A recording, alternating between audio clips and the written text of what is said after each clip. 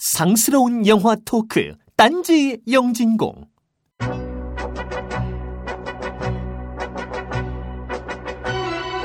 내일은 내일의 태양이 뜹니다. 하루하루를 꾸역꾸역 살아내니 벌써 2000하고도 14년입니다. 비극적인 정치 상황을 견디기 위해 진통제로 영화만 한 게 없습니다. 변호인이 우리의 상처를 치유해 주었듯 우리는 2014년 어떤 영화로 치유를 받을 수 있을까요? 그래서 오늘 여러분들께 할 이야기는 바로 2014년도 개봉 영화 기대작입니다.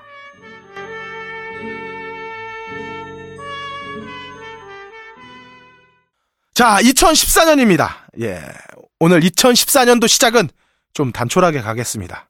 먼저 2014년에는 본격적으로 육아 부담을 2배 지게 된 무려 인력 박사 해비존님. 네, 이미 육아 부담 2배입니다. 이미 부담 만빵. 근데 해비존님이 2배가 아니라 뭐 형수님 2배 아니겠어요? 사모님이? 그렇죠. 물론 뭐 우리 와이프가 2배고 와이프가 이제 1월 말부터 다시 이제 복직을 하게 되면 애도 혼자 키우시고 돈도 혼자 버시고 참 존경합니다, 여보. 야, 이 인텔리겐차 백수. 자, 그리고 다음은 2014년도에는 본격적으로 뇌내 속 여자친구를 뇌 밖으로 꺼내보겠다는 함장님 나오셨습니다. 현대기술이 나날이 발달할수록 여자친구는 밖으로 꺼낼 수 있어요. 아, 그래요. 어쨌든. 자, 우리 시작하기에 앞서가지고 몇 가지 좀 이야기를 하고 가죠. 네.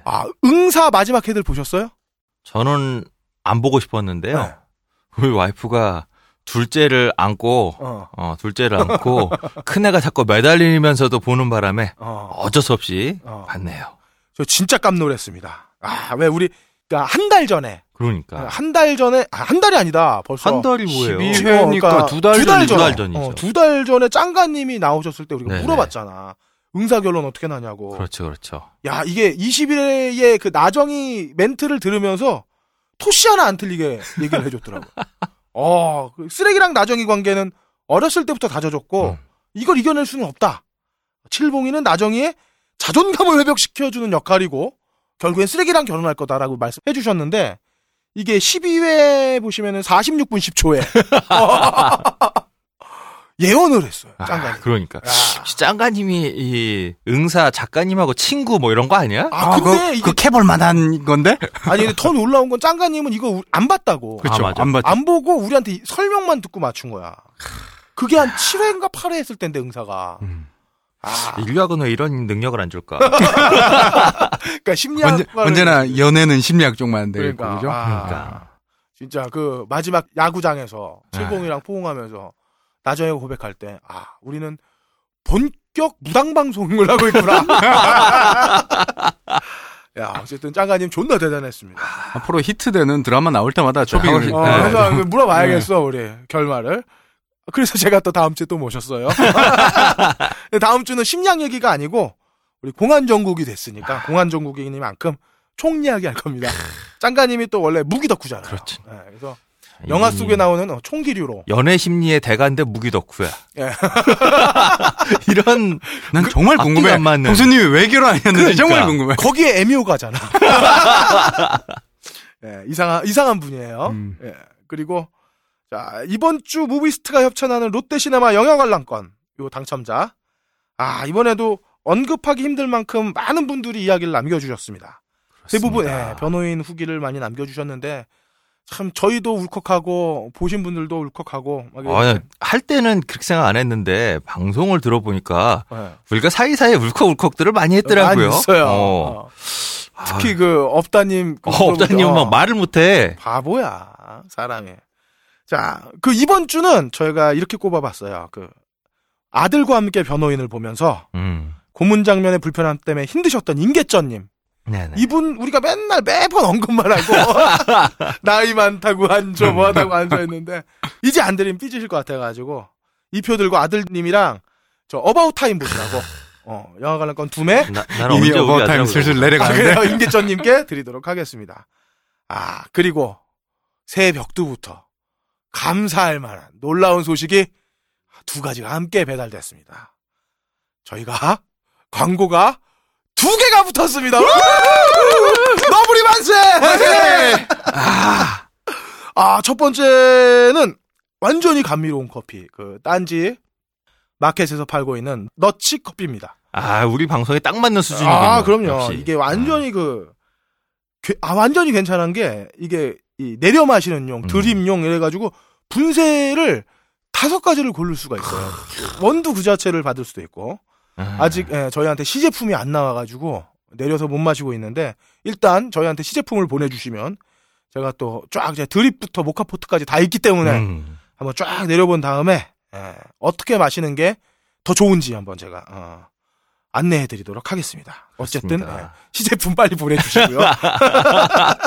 녹음할 때마다 커피 마시고 있어요. 그리고 지금 보니까 이게 그 입문자부터 이 전문가까지 다양하게 맛볼 수 있도록 커피들을 종류가 여러 가지예요. 그리고 직접 바리스타가 그 월에 가장 좋고 저렴한 그러니까 가격 대비 성능비가 좋은 원두들을 갖다 골라가지고 이렇게 정리를 해서 주시니까 아마 골라 먹는 재미도 있을 겁니다. 그리고 이게 또 매월 커피 구성을 바꾼대요. 그러니까 제 주변에 이 너치 커피 먹어본 사람들 평가가 너무 좋아요. 그래요. 나도 사야 되나 하는데 시제품 주실 거라고. 그렇게 믿어 의심치 않아 보겠습니다. 그럼요. 그리고 이거 또 발송도 당일 발송에 로스팅도 당일 로스팅. 이건 되게 그럼요. 힘든 과정인데. 그럼요. 로스팅 대충 해서 주는 거야, 이게 설마? 우리 광고 때문에 이 물량이 몰려가지고 당일날 하기 어려워지면 어떡하죠? 그러니까 저도 그게 걱정인데요. 그런 건 뭐. 이런 걱정을 우리가 할 수 있을까?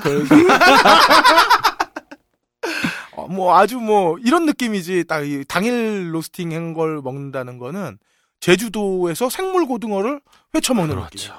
대박입니다, 아주. 그 어떤 이렇게 마트나 이런 데서 파는 그 로스팅 언제 됐는지도 모르고. 그렇죠. 표기도 안 돼 있어요. 그렇죠. 그런데 보면. 이런 것보다는 아마 2,000배쯤 낫지 않을까 싶고요. 두 번째는 1994 로봇킹. 나 이게 또 놀라운 인연인 게 우리 그 방송 타이틀과 브릿지에 딴지 영진공 해준 이분이 누구냐면 MBC 극회의 정재현 성우예요. 이 친구 제가 한 6, 7년 전에 애니메이션 더빙 연출할 때 천원 돌파 그랜라간에서 시몬 역을 맡아줬거든요. 그랜라간. 그랜라간에서 제가 자주 들었던 목소리 그분이군요. 생긴 것도 미남에다가 이 시몬 역이 꼬마에서부터 할아버지까지인데 목소리 베리에이션도 너무 많고 그러니까 레인지가 되게 넓은 목소리를 갖고 있는 친구예요. 그러니까 할아버지부터 애까지 다 카바가 가능하고. 너무너무 괜찮은 성우죠. 이분 캐스팅 많이 해주시길 바라겠고요. 그리고 우리가 이분이 그 게임에 성우로 나왔죠. 성우로 나왔다는 얘기죠. 깜짝 놀랐어 나는. 회사에서 별로 이렇게 제대로 월급을 안 주나 봐요. 성우들은 프리랜서야. 회사 소속이 아니라. 그 회사 일을 자주 하는 것 뿐이군요. 로보킹에서는 출연료 제대로 받았겠지만, 우리 타이틀 녹음할 때는 반강제로 재능 기부시킨 건데, 재능 착취를 당한 거죠? 기부가 아니에요. 이렇게 인연이 또 돼가지고, 또 이렇게 만나게 됐습니다. 그리고, 내가 이 소식에 너무 반가워가지고, 또 게임에 불탔습니다. 그래서, 제가 친구들 중에 49,000점으로 2등. 친구 랭킹 2위인데 정재현이 69,000점이에요. 일 별로 없나 봐. 못 이기겠어. 그래서 빨랑더 연구해서 콘텐츠를 즐겨봐야 또 우리가 빨아들일 수 있으니까 저기 로보킹 업체 4시 33분께서는 빨리 아이템을 저에게 좀 보내주시기 바랍니다. 그리고 1994 로보킹 이 노래 들어보셨어요? 주제가? 아까 완전 볼 겁니다. 이게 1994가 왜 붙었는지는 모르겠지만 이 10 정도는 빼야 되지 않나. 그러게. 1984 내야지. 84 채권부의 그 시절 느낌이야 이게. 그렇죠. 그 느낌이죠. 내가 볼 때는 이게 좀 이게 트렌드를 반영한 타이틀이라고 생각이 드는데. 그렇죠. 응답하라 1994 보고 만들었는데 이건 10만 뺐으면 실수였어요. 좋았겠습니다. 어쨌든 완전 복고고 노래도 복고고 대사는 딱 신파. 그래서 딱 좋은 게 아들이랑 같이 하기 너무 좋은 게임입니다. 저는 그러니까 제가 애랑 같이 하면서 아빠는 향수를 느끼고 애는 게임의 재미를 느끼고 완전 추억의 불량식품 같은. 그 뒤에서 형수님은 후라이팬 들고 있고. 그리고 부탁드리건데 이거 돈 안 듭니다. 물론 아이템에 욕심을 가지면 돈이 좀 들겠지만 이런 건 좀 이렇게 앱스토어에서 다운을 받아주셔가지고 저희에게 계속되는 광고가 진행될 수 있도록 그래서 녹음실비 걱정하지 않고 진행할 수 있는 환경이 됐으면 좋겠습니다.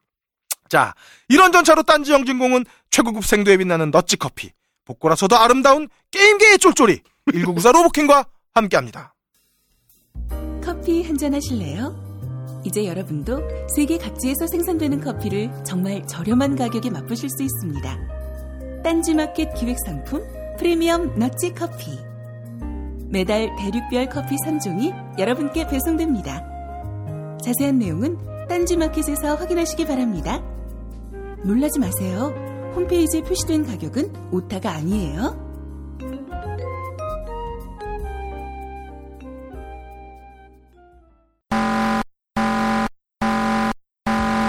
비상. 전 대원은 댓글 업무를 중단하고 지금 즉시 지구방위사령부로 집합하라.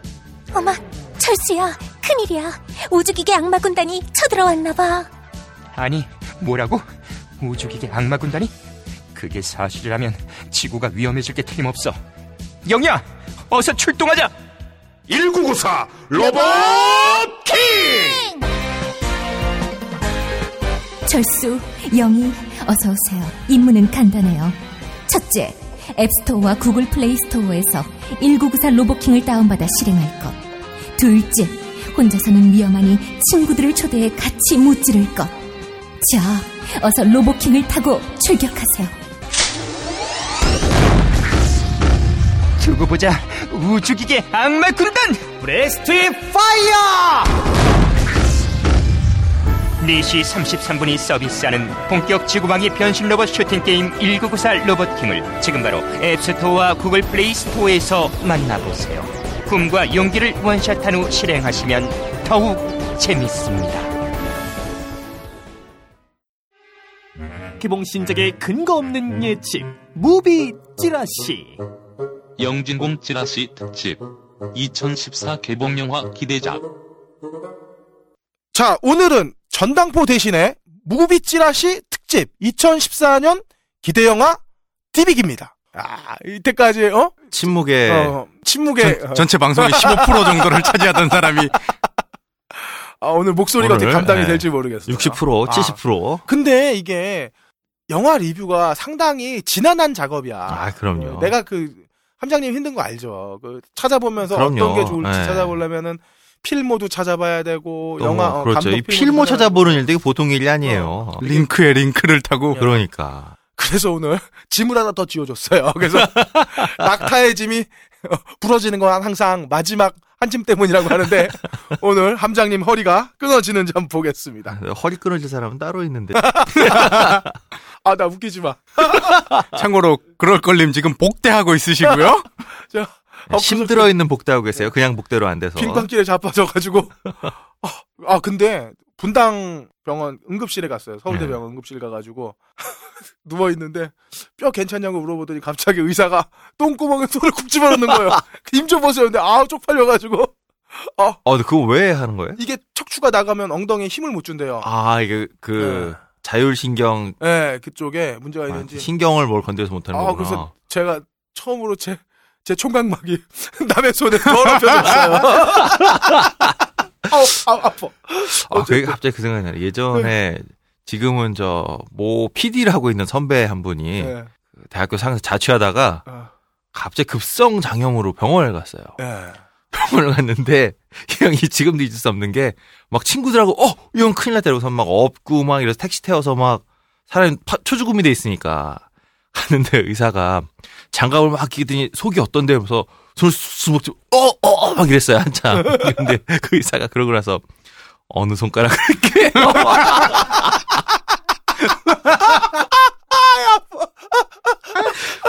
근데 나 진짜 그 의사 지금도 잊을 수 없는 게 너무 벙쪄갖고 사람이 아파서 막 응급실에 들쳐갖고 왔는데 어느 손가락 그런데 그래서 모르겠더니 보면 몰라요 묻어있는 손가락 이거 하나잖아 하는데 이 사람은 그래서 그 형이 무슨 순결한 재용이 이런 프로를 만들게 됐나 봐요. 그게 사람이 다 트라우마가 있는 거예요. 그러니까. 자, 그러면은 본격적으로 한번 시작해 주시죠, 함장님. 예, 2014년이 시작됐습니다. 오직 인간만이 나누는 기준, 예수가 태어난 이후로 계속되는 이 넌덜머리 나는 무한 루프의 연도 기준에 따라 우리는 또 특집이랍시고 2014년 개봉작 소개라는 꼼수의 코너를 만들었습니다. 코너 만들면 별짓을 다 하는구나. 이게 아이템 없는 게 좀 티 나나 우리가. 오죽하면 3명이 하니까. 그러니까. 뭐 사람 사는 게 다 그런 게 아니겠습니까? 그런 거지 뭐. 갖다 붙여 뭐 만드는 재미로 사는 거죠. 그럼요. 오늘은 총 5가지 카테고리로 말씀을 드리려 해요. 네. 야, 대충 떼어놓은 코너인데 많네요, 뭐가. 네. 1번 속편 개봉 라인업, 2번 네. 마블 코믹스 덕후를 위한 라인업, 3번 리메이크 라인업, 예. 4번 SF 기대작, 5번 사극 기대작. 야, 이건 다 그 함장님 취향이네요. 뭐 그럼요. 로맨스 이런 거 없네. 로맨틱 코미디 이런 거 없고. 아니야. 로코나 이런 건 내년 개봉하는 게 이게 정보를 찾기 어려워요. 알겠습니다. 네. 총 5개의 카테고리를 통해서 2014년에는 얼마나 흥미진진한 영화들이 있을지 둘러보고 공개된 정보만 가지고 얘기를 나눌 텐데 뭐 기대치는 안 때릴 거예요. 네. 나중에 그렇죠. 찌라시에서 다음 주 거 때릴 거니까. 어차피 네, 이거 알겠습니다. 개봉할 때 또 기대치 때릴 건데 뭐 소개만 듣는다고 생각하세요. 알겠습니다. 자, 1번 카테고리 속편 개봉 라인업입니다. 네. 속편이라 하면 2편만을 얘기하는 게 아니라 이제 시리즈 후속편들 다 얘기하는 건데요. 첫 번째 작품으로 300 제국의 부활을 꼽겠습니다. 300. 예, 이게 원제는 300 Rise of an Empire인데 네. 뭐 우리말로 제국의 등장 정도로 하면 될 거예요. 그냥 부활이라는 표현을 썼는데 왜 저렇게 했는지 모르겠어요. 부활로 제국이 부활하려면 일단 제국이 한번 죽었어야 되는데 이거 죽었어야 그렇지 되는데. 않을 텐데. 뭐 이거 제목 가지고도 프리퀄 아니에요, 그럼? 응? 프리퀄 아니에요? 지금 그 얘기를 드리려고요. 제목 네. 가지고도 할 얘기가 많은데 이게 처음에는 후속작이 만들어진다고 할 때는 네네. 300의 프리퀄 형식으로 영화 제목이 크세르크세스였어요. 나는 관대하다. 예, 영화 300 기억하시죠? 그 나는 관대하다라고 대사를 외쳤던 황제, 그 황제 이름이 크세르크세스예요. 네네. 이 역할을 한 배우 이름이 로드리고 산토로라고 우리 김지훈 감독 영화 라스트 스탠드에서 그 여자 보안관 애인 역으로 나오는 처음에 딱 그 유치장에 갇혀 있던 그 사람이거든요. 나는 얘가 되게 놀라운 게 예. 얘가 러브 액츄얼리에서 그 칼이잖아요. 그 칼. 편집부에 일하는 여자를 좋아하는 정신장애를 앓고 있는 그 오빠를 둔 여동생인가? 얘를 좋아하는 남자친구잖아. 네. 그렇죠. 거기서는 완전 여리여리하고 그렇죠. 꽃미남이고 막 그 약간 마마보이 같고 이랬는데 네. 갑자기 얼굴 태우고 나타나더니 나는 관대하다 이러니까 왜 매치가 안 되는 거야. 아이고 워낙 그 300 자체가 네. 때깔을 그렇게 만들어놔갖고 네. 뭔가 사람들이 다 과장되게 보이잖아요. 그렇죠. 그렇죠. 좀. 아무튼 제목을 그렇게 정해서 주인공이 크세르크세스로 나올 줄 알았는데 네. 게다가 영화 시점도 이제는 프리퀄이 아닌 300의 다음으로 바뀌어버렸고 다 죽인 다음에. 예, 주인공도 바뀌어버린 거예요. 요즘 대세 흐름대로 이제 여자가 주인공이 되었어요. 요즘 대세가 여자가 주인공인가요? 뭐 주로 여성이 이제 그 액션 배우의 주연도 하고 주로 그렇게 나오는 그런 느낌? 그럼 크세르크세스도 안 나오는 거예요? 아니요, 나옵니다. 아깝네. 주인공에서 조연으로 전락해 버렸네. 그러게 되게 억울할 것 같아요. 그러네. 이제 아르테미시아라고 살라미스 해전에서 크세르크세스 휘하에서 유명했던 여자를 세운 거예요. 어쨌든 다 페르시아 쪽이네요. 그래도 주인공과 그렇죠. 이번에는. 네, 그런데 그러면서 제목이 300 배틀 오브 아르테미시아로 바뀌었어요. 근데 여자 이게 이름으로 다시. 이게 처음이 아니에요. 그러니까 완벽히 바뀐 게 아니고 네. 살라미스 해전이 페르시아가 패전한 해전이거든요. 네. 주인공인데 주인공이 지는 패전. 주인공이 지는 얘기를 만들 수가 없잖아요. 네. 아테네가 승리하기 때문에. 근데 아르테미시아는 페르시아 소속이니까 제목이 또 바뀌어요. 그래서 또 바뀌었어요. 300 Rise of an Empire가 된 겁니다. 300의 속편 포스터 보면 이제 시뻘건 피바다의 거대한 파도가 강렬한 게 특징인데 300이 2007년에 잭 스나이더 감독의 작품인데 무려 7년 만에 속편이 나오는 거잖아요. 그렇죠. 감독도 달라요. 잭 스나이더가 안 하고 노암 모로라고 2008년에 스마트 피플이라는 영화의 감독인데 뭐 필모가 별로 없어요. 그래서 전혀 기대가 안 되는데. 근데 저는 사실 잭 스나이더를 그렇게 크게 신뢰하지 않는 게 물론 300 재밌었죠. 그리고 네. 새벽의 저주는 정말 명작이었는데 네. 사실 서커펀치는 제 취향이 아니었어요. 그리고 맨 오브 스틸도 그 지난번에 제가 말씀드렸는지 모르겠지만 이게 좀 밍밍한 그리고 맨 오브 스틸은 망작이라고 생각하는 입장이에요. 저는. 전 최고의 영화를 꼽았어요. 해주저님은 그 망사 나는 쫄쫄이가 옷부터 싫어. 옷부터. 예, 어쨌든 저도 졸면서 봤던 영화이기 때문에 외려 잭 스나이더가 300의 속편을 만들지 않는 게 저로서는 왠지 좀 더 기대가 되는 부분이 있네요. 그래요? 예. 제작은 잭 스나이더예요? 아, 그래요? 자, 배우는 전편의 고르고 왕비 역할 레나 헤디와 막판에 그 애꾸 눈으로 화자였던 딜리오스 역할의 데이비드 웬햄이 그대로 나오고요. 네. 예, 주인공이 될 뻔했던 아르테미시아 역할에는 에바 그린이 나오고. 에바 그린. 예, 살라미스 해전의 이순신 역할을 할 데미스토클레스는 설리반 스태플튼이 나온답니다. 에바 그린은 정말 너무 이쁜 것 같아요. 그러니까. 그 카지노 로얄에서 어쩌면 난 여자가 이런 저렇게 선이 가늘고 이쁜 여자가 생길 수 있나. 그림 그린 것처럼. 오늘 소개하는 영화 중에 에바 그린이 또 나오는 게 있어요. 또 나오고 감사합니다. 그 에바 그린은 나와서 지구 가는 거네요? 그러고 보니까. 일단 실제 스토리 자체는 지는 거니까. 그런데 에바 그린이 죽지는 않아요. 에바 그린은 여기에서도 살아남고 결국엔 크세르크세스에게 총애까지 계속 받기 때문에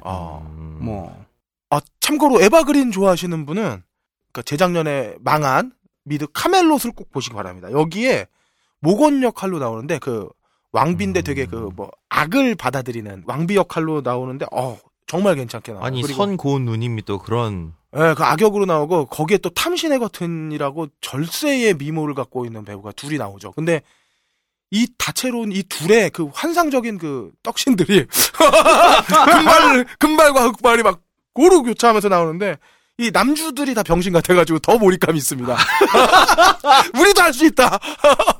이게 여주인공이 대사라니까요. 집중이 딱 됩니다. 어쨌든 그러니까 1편, 2편 다 아니구나. 아니 1편, 2편 다 주인공의 시점은 바뀐 것 같지만 좀 멋진 거는 다 저쪽이네요.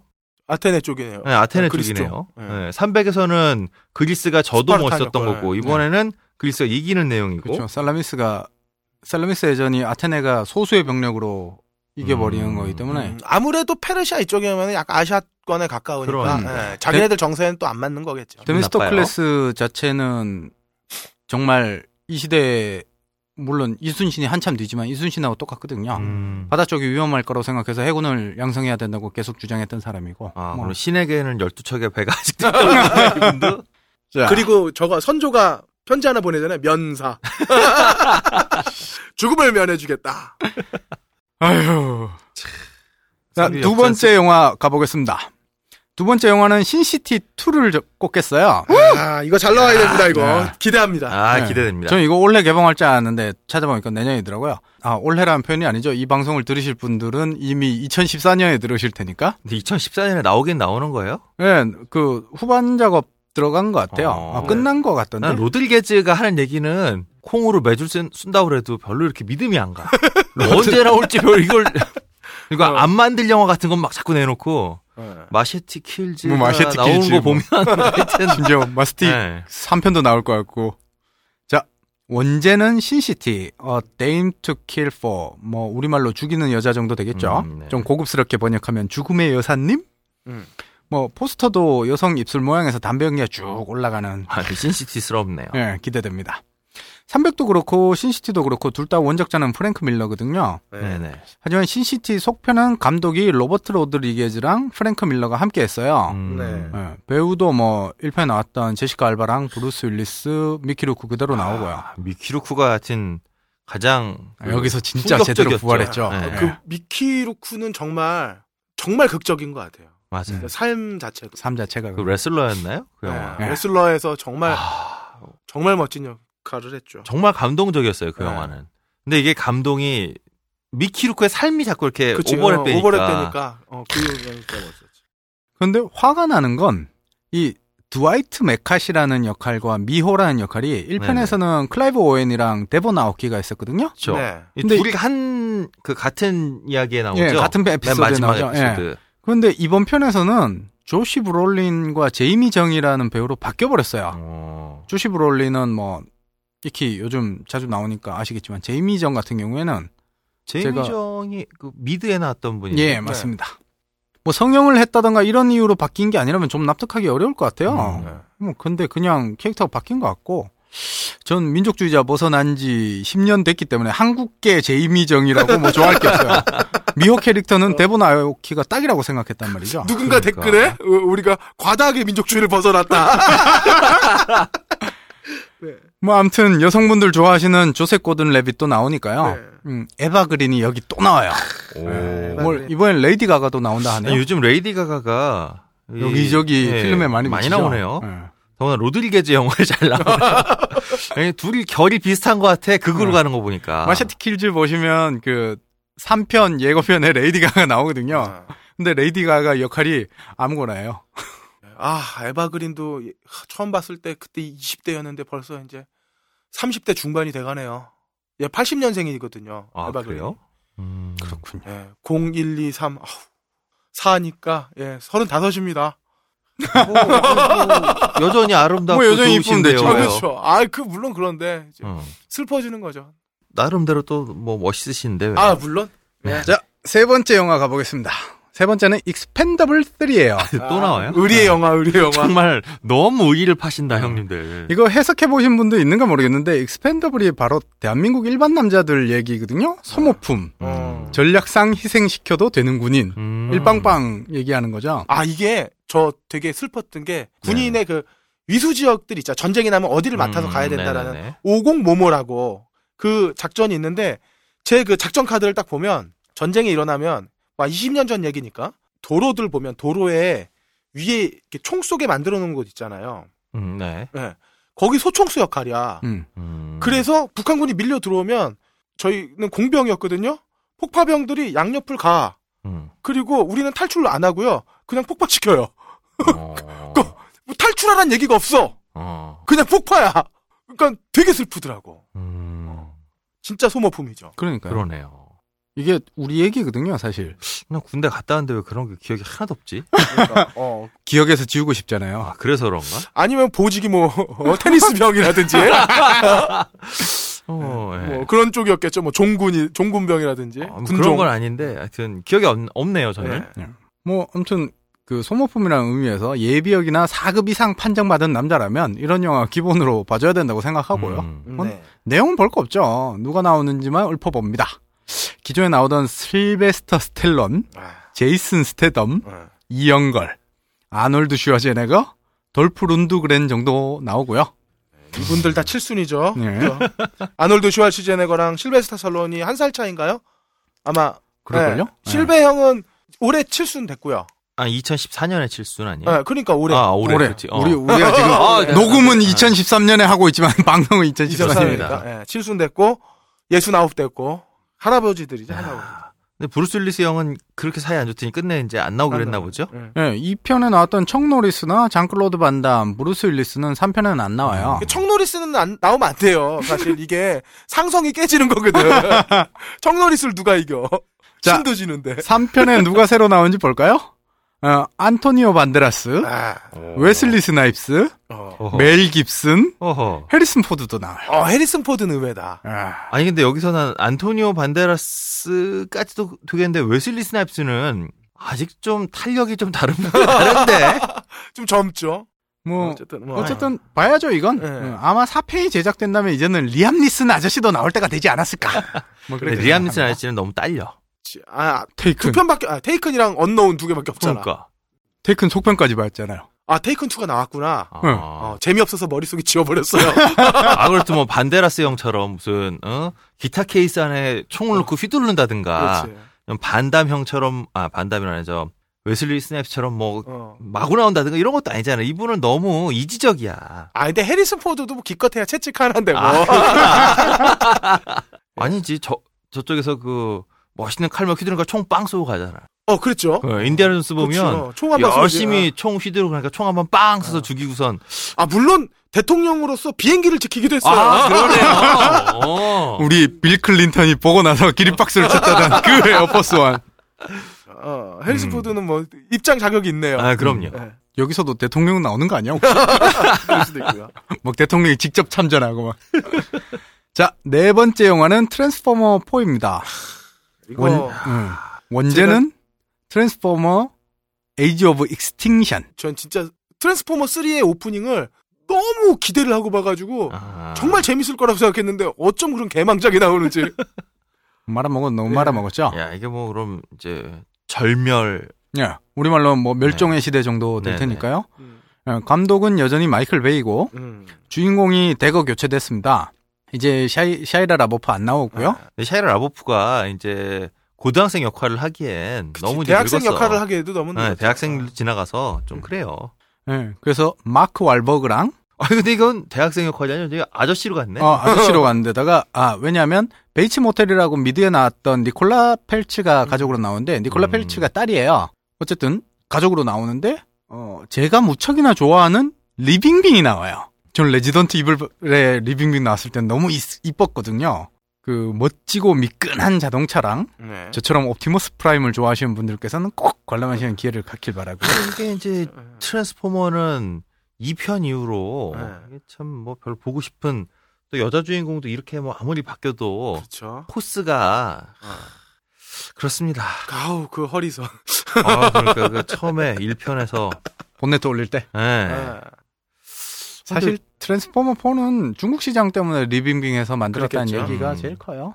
근데 맞을 거예요. 왜냐면 중국 시장이 워낙 크기 때문에 이제 영화판에서도 그럼요. 사실 저도 월드 오브 워크래프트 그 판다 나온 뒤로는 거의 거들떠도 보지도 않고 있어서 맞아.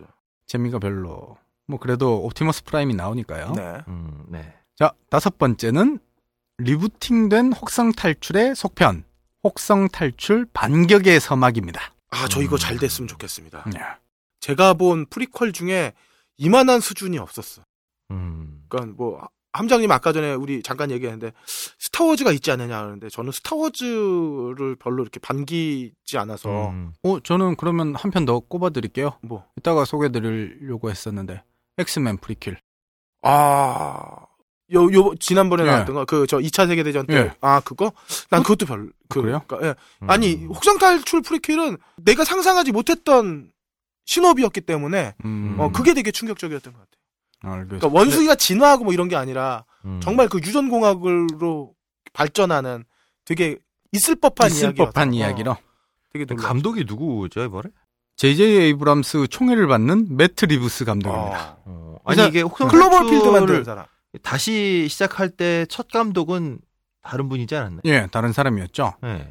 1편의 감독은 루퍼트 와이어트였고요. 이 사람 뭐 그리 재밌는 게 없어요. 한국에 개봉된 것들에 대해서 뭐 크게 알려진 영화들이 없어서 그렇군요. 오히려 주목을 못 받았다가 개봉해봤는데 뚜껑 열어보니 우와 이런 그러니까. 영화가 돼버린 거죠.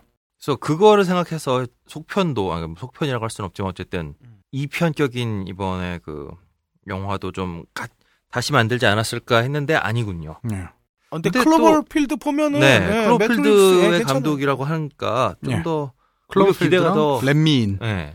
오히려 기대가 더 커지네요. 원숭이가 이제 핸드헬드로 찍나요? 네, 원제는 Dawn of the Planet of the Apes니까 뭐 우리말로 유인원 행성의 새벽이죠. 네네. 지난 편이 라이즈였거든요. 이젠 전개가 이루어진다고 보면 될 것 같고 1편으로부터 15년 뒤가 배경이에요. 이미 사람들은 꽤 많이 죽고 왜냐하면 1편 엔딩 컷 보면 바이러스가 전 세계로 퍼져나가는 모습이니까 그러면서 사람들이 많이 죽고 과학자들이 사람들이 권력을 잡은 유인원 왕국 시저와 투쟁하는 내용이에요. 그 투쟁 그룹의 리더로 게리 올드만이 나와서 상당히 기대되고 전편의 주인공이었던 제임스 프랑코는 안 나옵니다. 시저가 어떻게 변했을지 인간은 어떻게 투쟁하며 버틸지 영화는 기대되고요. 이거 보니까 그러네요. 그 지금 그 매트 리브스 같은 경우엔 클로버필드에서 자유의 여신상을 하나의 오브제로 썼잖아요. 그렇죠. 혹성 탈출 원작에서도 오브제로 썼고 맨 마지막에 보면 그러니까 아마 그런 면에서 또 연결고리가 있네요. 그러니까 억지로 입고 있는 거죠. 지금. 이미지만 가지고 이어붙이는. 그러니까. 미국에서 무슨 재난 영화의 대부분은 자유의 여신상이 나와. 자유의 여신상 아니면 저기 백악관. 뭐 둘 중에 하나죠. 자, 이로써 1번 카테고리를 끝내고 다음은 2번 카테고리 마블 덕후 라인업입니다. 게다가 올해는 마블 코믹스 덕후 분들에게는 풍성한 한 해가 될 것 같아요. 내가 늘 궁금한 건데 한국서 언제부터 이렇게 마블 코믹스가 덕후를 만들어내기 시작했을까요? 그게 뭐 어벤져스 나오는 거 전후해가지고 그렇게 생기지 않았을까요? 아이언맨 그쵸, 어벤져스보다는 아이언맨 2부터 사람들이 이제 쿠키 영상이 나오면서부터 인터넷에서 막 정보를 찾아보다가 심지어 이제 만화책도 수입되기 시작하고 이게 그러니까요. 한글로 번역된 만화책 시장이 형성되고 네네. 뭐 이러면서 생기는 것 같아요. 그러니까 사실 이게 한국서는 이 만화 덕후, 코믹스 덕후라고 하면 이건 항상 일본 만화였잖아요. 재패니메이션 쪽이 어느 순간부터 이 그래픽 노블이라고 하는 미국 만화에 대한 덕후들이 마치 몇십 년간 미국 만화에 빠지셨던 분들 마냥 막 너무 자연스럽게 얘기를 해서 저 사람이 일생에서 도대체 저 만화에 얼마나 빠져 있을까 네. 늘 궁금했어요. 제가 하는 짓이랑 똑같은 거예요. 지적 허영이죠. 온갖 거 검색해서 말씀드려요. 그러니까 난 그분들 보면 가끔 이렇게 블로그나 이런 거 보면 막 뭐 30 몇 년 뭐 초판은 뭐 이랬는데 뭐 몇 년부터는 디자인이 이렇게 바뀌었고 이걸 읽고 있으면 야, 그럼 이 사람 이걸 다 구해서 봤나? 아마 그분도 평생 실물은 못 봤을 것 같아요. 그러니까 DJ 한님이 대단하신 거예요. 그렇지, DJ 저의 소스는 이 책입니다. 이러면서 얘기해 주시는 거. 그 양반 뭐 몇십 년 전부터 그래왔으니까. 이런 거죠. DJ 한님은 오리지널 덕후고, 그리고 요즘 이제 막 등장하는 그래픽 노블의 광적으로 하는 사람들의 일부는 이미지 덕후고. 이미지 덕후. 이미지 덕후. 맞네요. 강남 덕후라고 할까요? 압구정 덕후 뭐 이런 건가?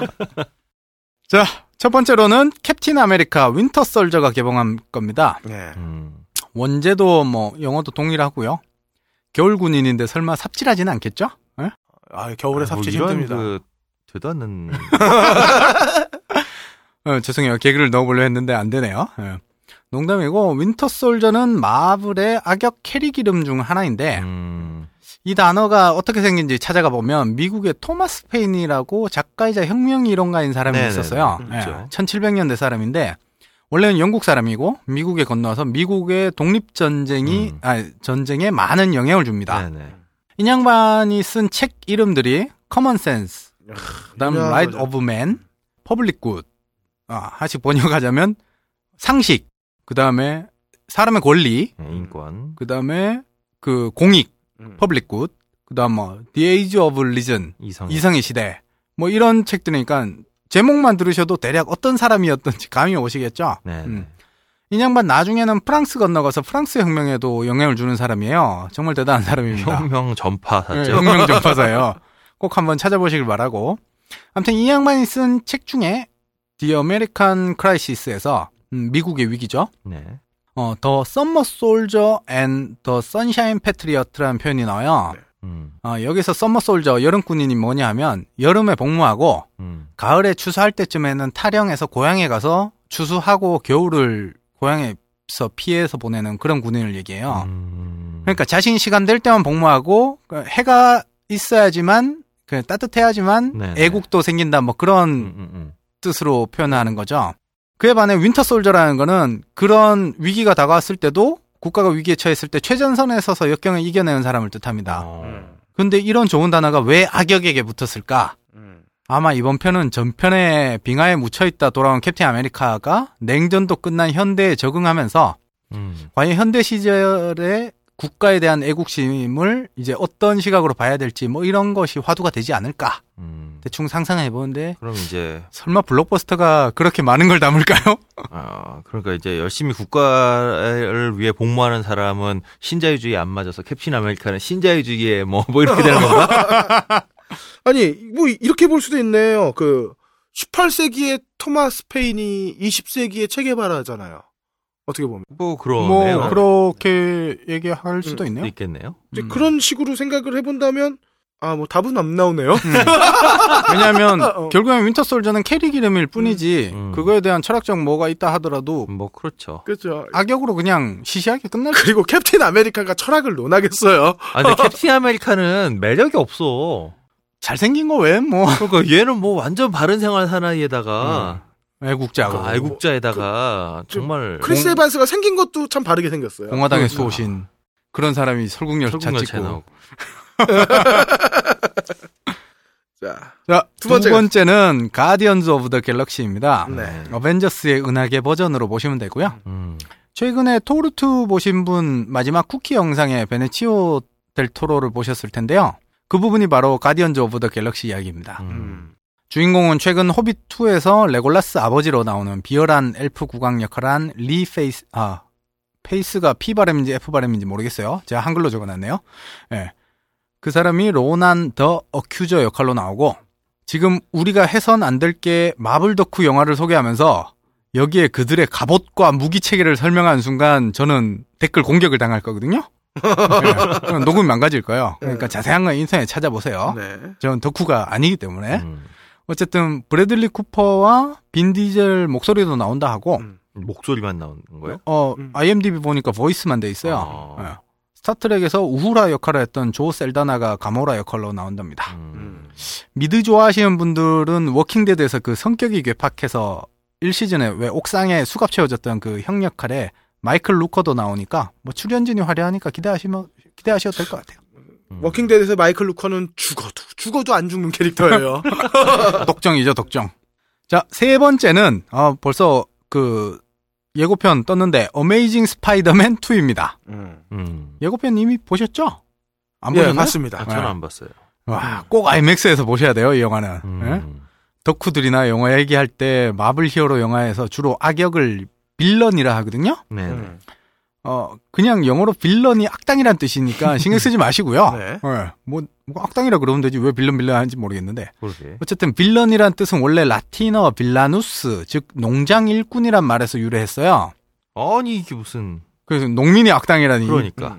근데 이게 그럴 수밖에 없었던 것이 이제 도시가 생겨나면서 기근과 가난에 시달리는 농민들이 이제 도적질을 하면서 상인을 약탈하니까 결국엔 상인들이 여기저기 도시에 가서 말을 퍼뜨리면서 결국 빌런이 악당이라는 의미를 지니게 되었는데 부르주아적 사고방식. 그렇죠. 이런 언어는 결국엔 권력이 가진 사람들이 퍼뜨리는 거니까. 그러니까. 그래서 에릭 홉스범 선생이 그 유명한 갑자기 이름이 요즘 이렇게 책 이름 생각이 안 나네. 너찌 커피를 드시면 기억력 향상에 도움을 주실지도 몰라요. 그러니까요. 너찌 커피 꼭 먹어보고요. 예. 네, 어쨌든 이런 도적들에 대한 이야기를 책으로 쓰신 게 있는데 거기에 보면 봉건 사회에서 근대로 넘어가는 이 와중에 모든 걸 다 잃어버린 농민들이 왜 모든 도적은 의적으로 사람들에게 칭송받게 되었는가를 이야기하고 있는 책이 있죠. 왜 책 제목이 끝까지 생각이 안 나네. 궁금하신 분들은 한번 찾아보시고요. 네. 오늘 그와 관련된 얘기를 마지막 사극편에서 하게 될 텐데요. 네. 어쨌든 그건 이따 얘기하고 그런 식으로 이제 빌런을 얘기하다 보면 방금 전에 도적 얘기하셨는데 그 빌런 중의 영웅들이 바로 로빈훗이거든요. 그렇죠. 로빈훗은 귀족이었지만 결국 셰우드 숲에 들어간 사람들은 다 농민이었거든요. 그런 걸 봤을 때 이번에 슈퍼빌런, 슈퍼히어로에서 악당은 슈퍼빌런이라고 보통 불러요. 왜냐하면 슈퍼히어로에게 대적을 하니까. 슈퍼빌런으로 일렉트로 역할의 제이미 폭스가 나오고 제가 좋아하는 폴 지아메티도 더 리노라고 나온다는데 예고편에는 지아메티가 안 보여요. 어떤 역할인지 잘 모르겠어요. 어쨌든 연기가 되는 두 사람이 악역으로 나온다니까 기대가 되죠. 악역이 더 매력적인 것 같은데요? 네, 항상 그런 것 같아요. 사실 스파이더맨은 여성분들이 귀엽게 생겼다 그러는데 전 별 관심이 없어요. 자, 네 번째 마지막 마블 덕후 라인업으로 엑스맨 데이즈 오브 퓨처 패스트입니다. 이거 요번에 살아야 됩니다. 얘네. 제가 얼마 전에 잭 더 자이언트 킬러 얘기하면서 브라이언 싱어 기기기 했잖아요. 네, 그래도 이건 봐줘야겠어요. 정말 다행인 건 이안 맥컬런이랑 패트릭 스튜어트가 아직 살아있다는 거. 네. 저 이분들 정말 한참 어릴 때 봤었는데 아직도 영화 나오는 거 보면 대단하십니다. 이분들 앞으로도 10년 넘게 계속 활동하셨으면 좋겠고요. 이 늙은이들이 왜 나오냐면 역사를 바꾸기 위해 울버린을 과거로 보내요. 그러면서 아마 이제 이 엑스맨 시리즈의 평행우주의 시작이 될 것 같은데요. 3편이 이미 그 아포칼립스라는 슈퍼빌런을 주축으로 제작한다고 얘기가 나왔거든요. 네. 그러면서 완전 평행우주로 갈릴 것 같은데 어쨌든 기대되는 이야기가 될 것 같습니다. 근데 울버린을 과거로 보내면 과거 시점에 울버린이 2명 되는 거 아닌가요? 시간 여행은 참 알다가도 모르겠다니까. 복잡해. 지금 네. 얘기를 들으면서 뭔 얘기인지 이게 안 잡혀. 아니 아시아에 있다 유럽으로 가면 되는 거지. 아니 뭐 일본도 와 있었는데. 그러니까. 일본에 가 있는 영화 뭐라고요? 와사비. 다음은 3번 카테고리 리메이크 라인업입니다. 네. 첫 번째 리메이크는 기대해 마지 않는 그러나 우려도 살짝 되는 러버캅입니다. 우려가 더 되는데요? 우려가 98%. 그래요? 이게 잘 나올 수가 있을까?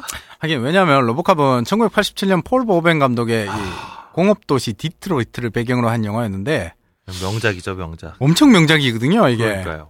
역시 시대가 시대랄까요? 예, 당시의 러버캅의 포인트 부분은 이 갑바랑 대퇴부 쪽이었는데 이번에 리메이크 포인트 부분은 포스터 딱 봐도 식스팩이에요.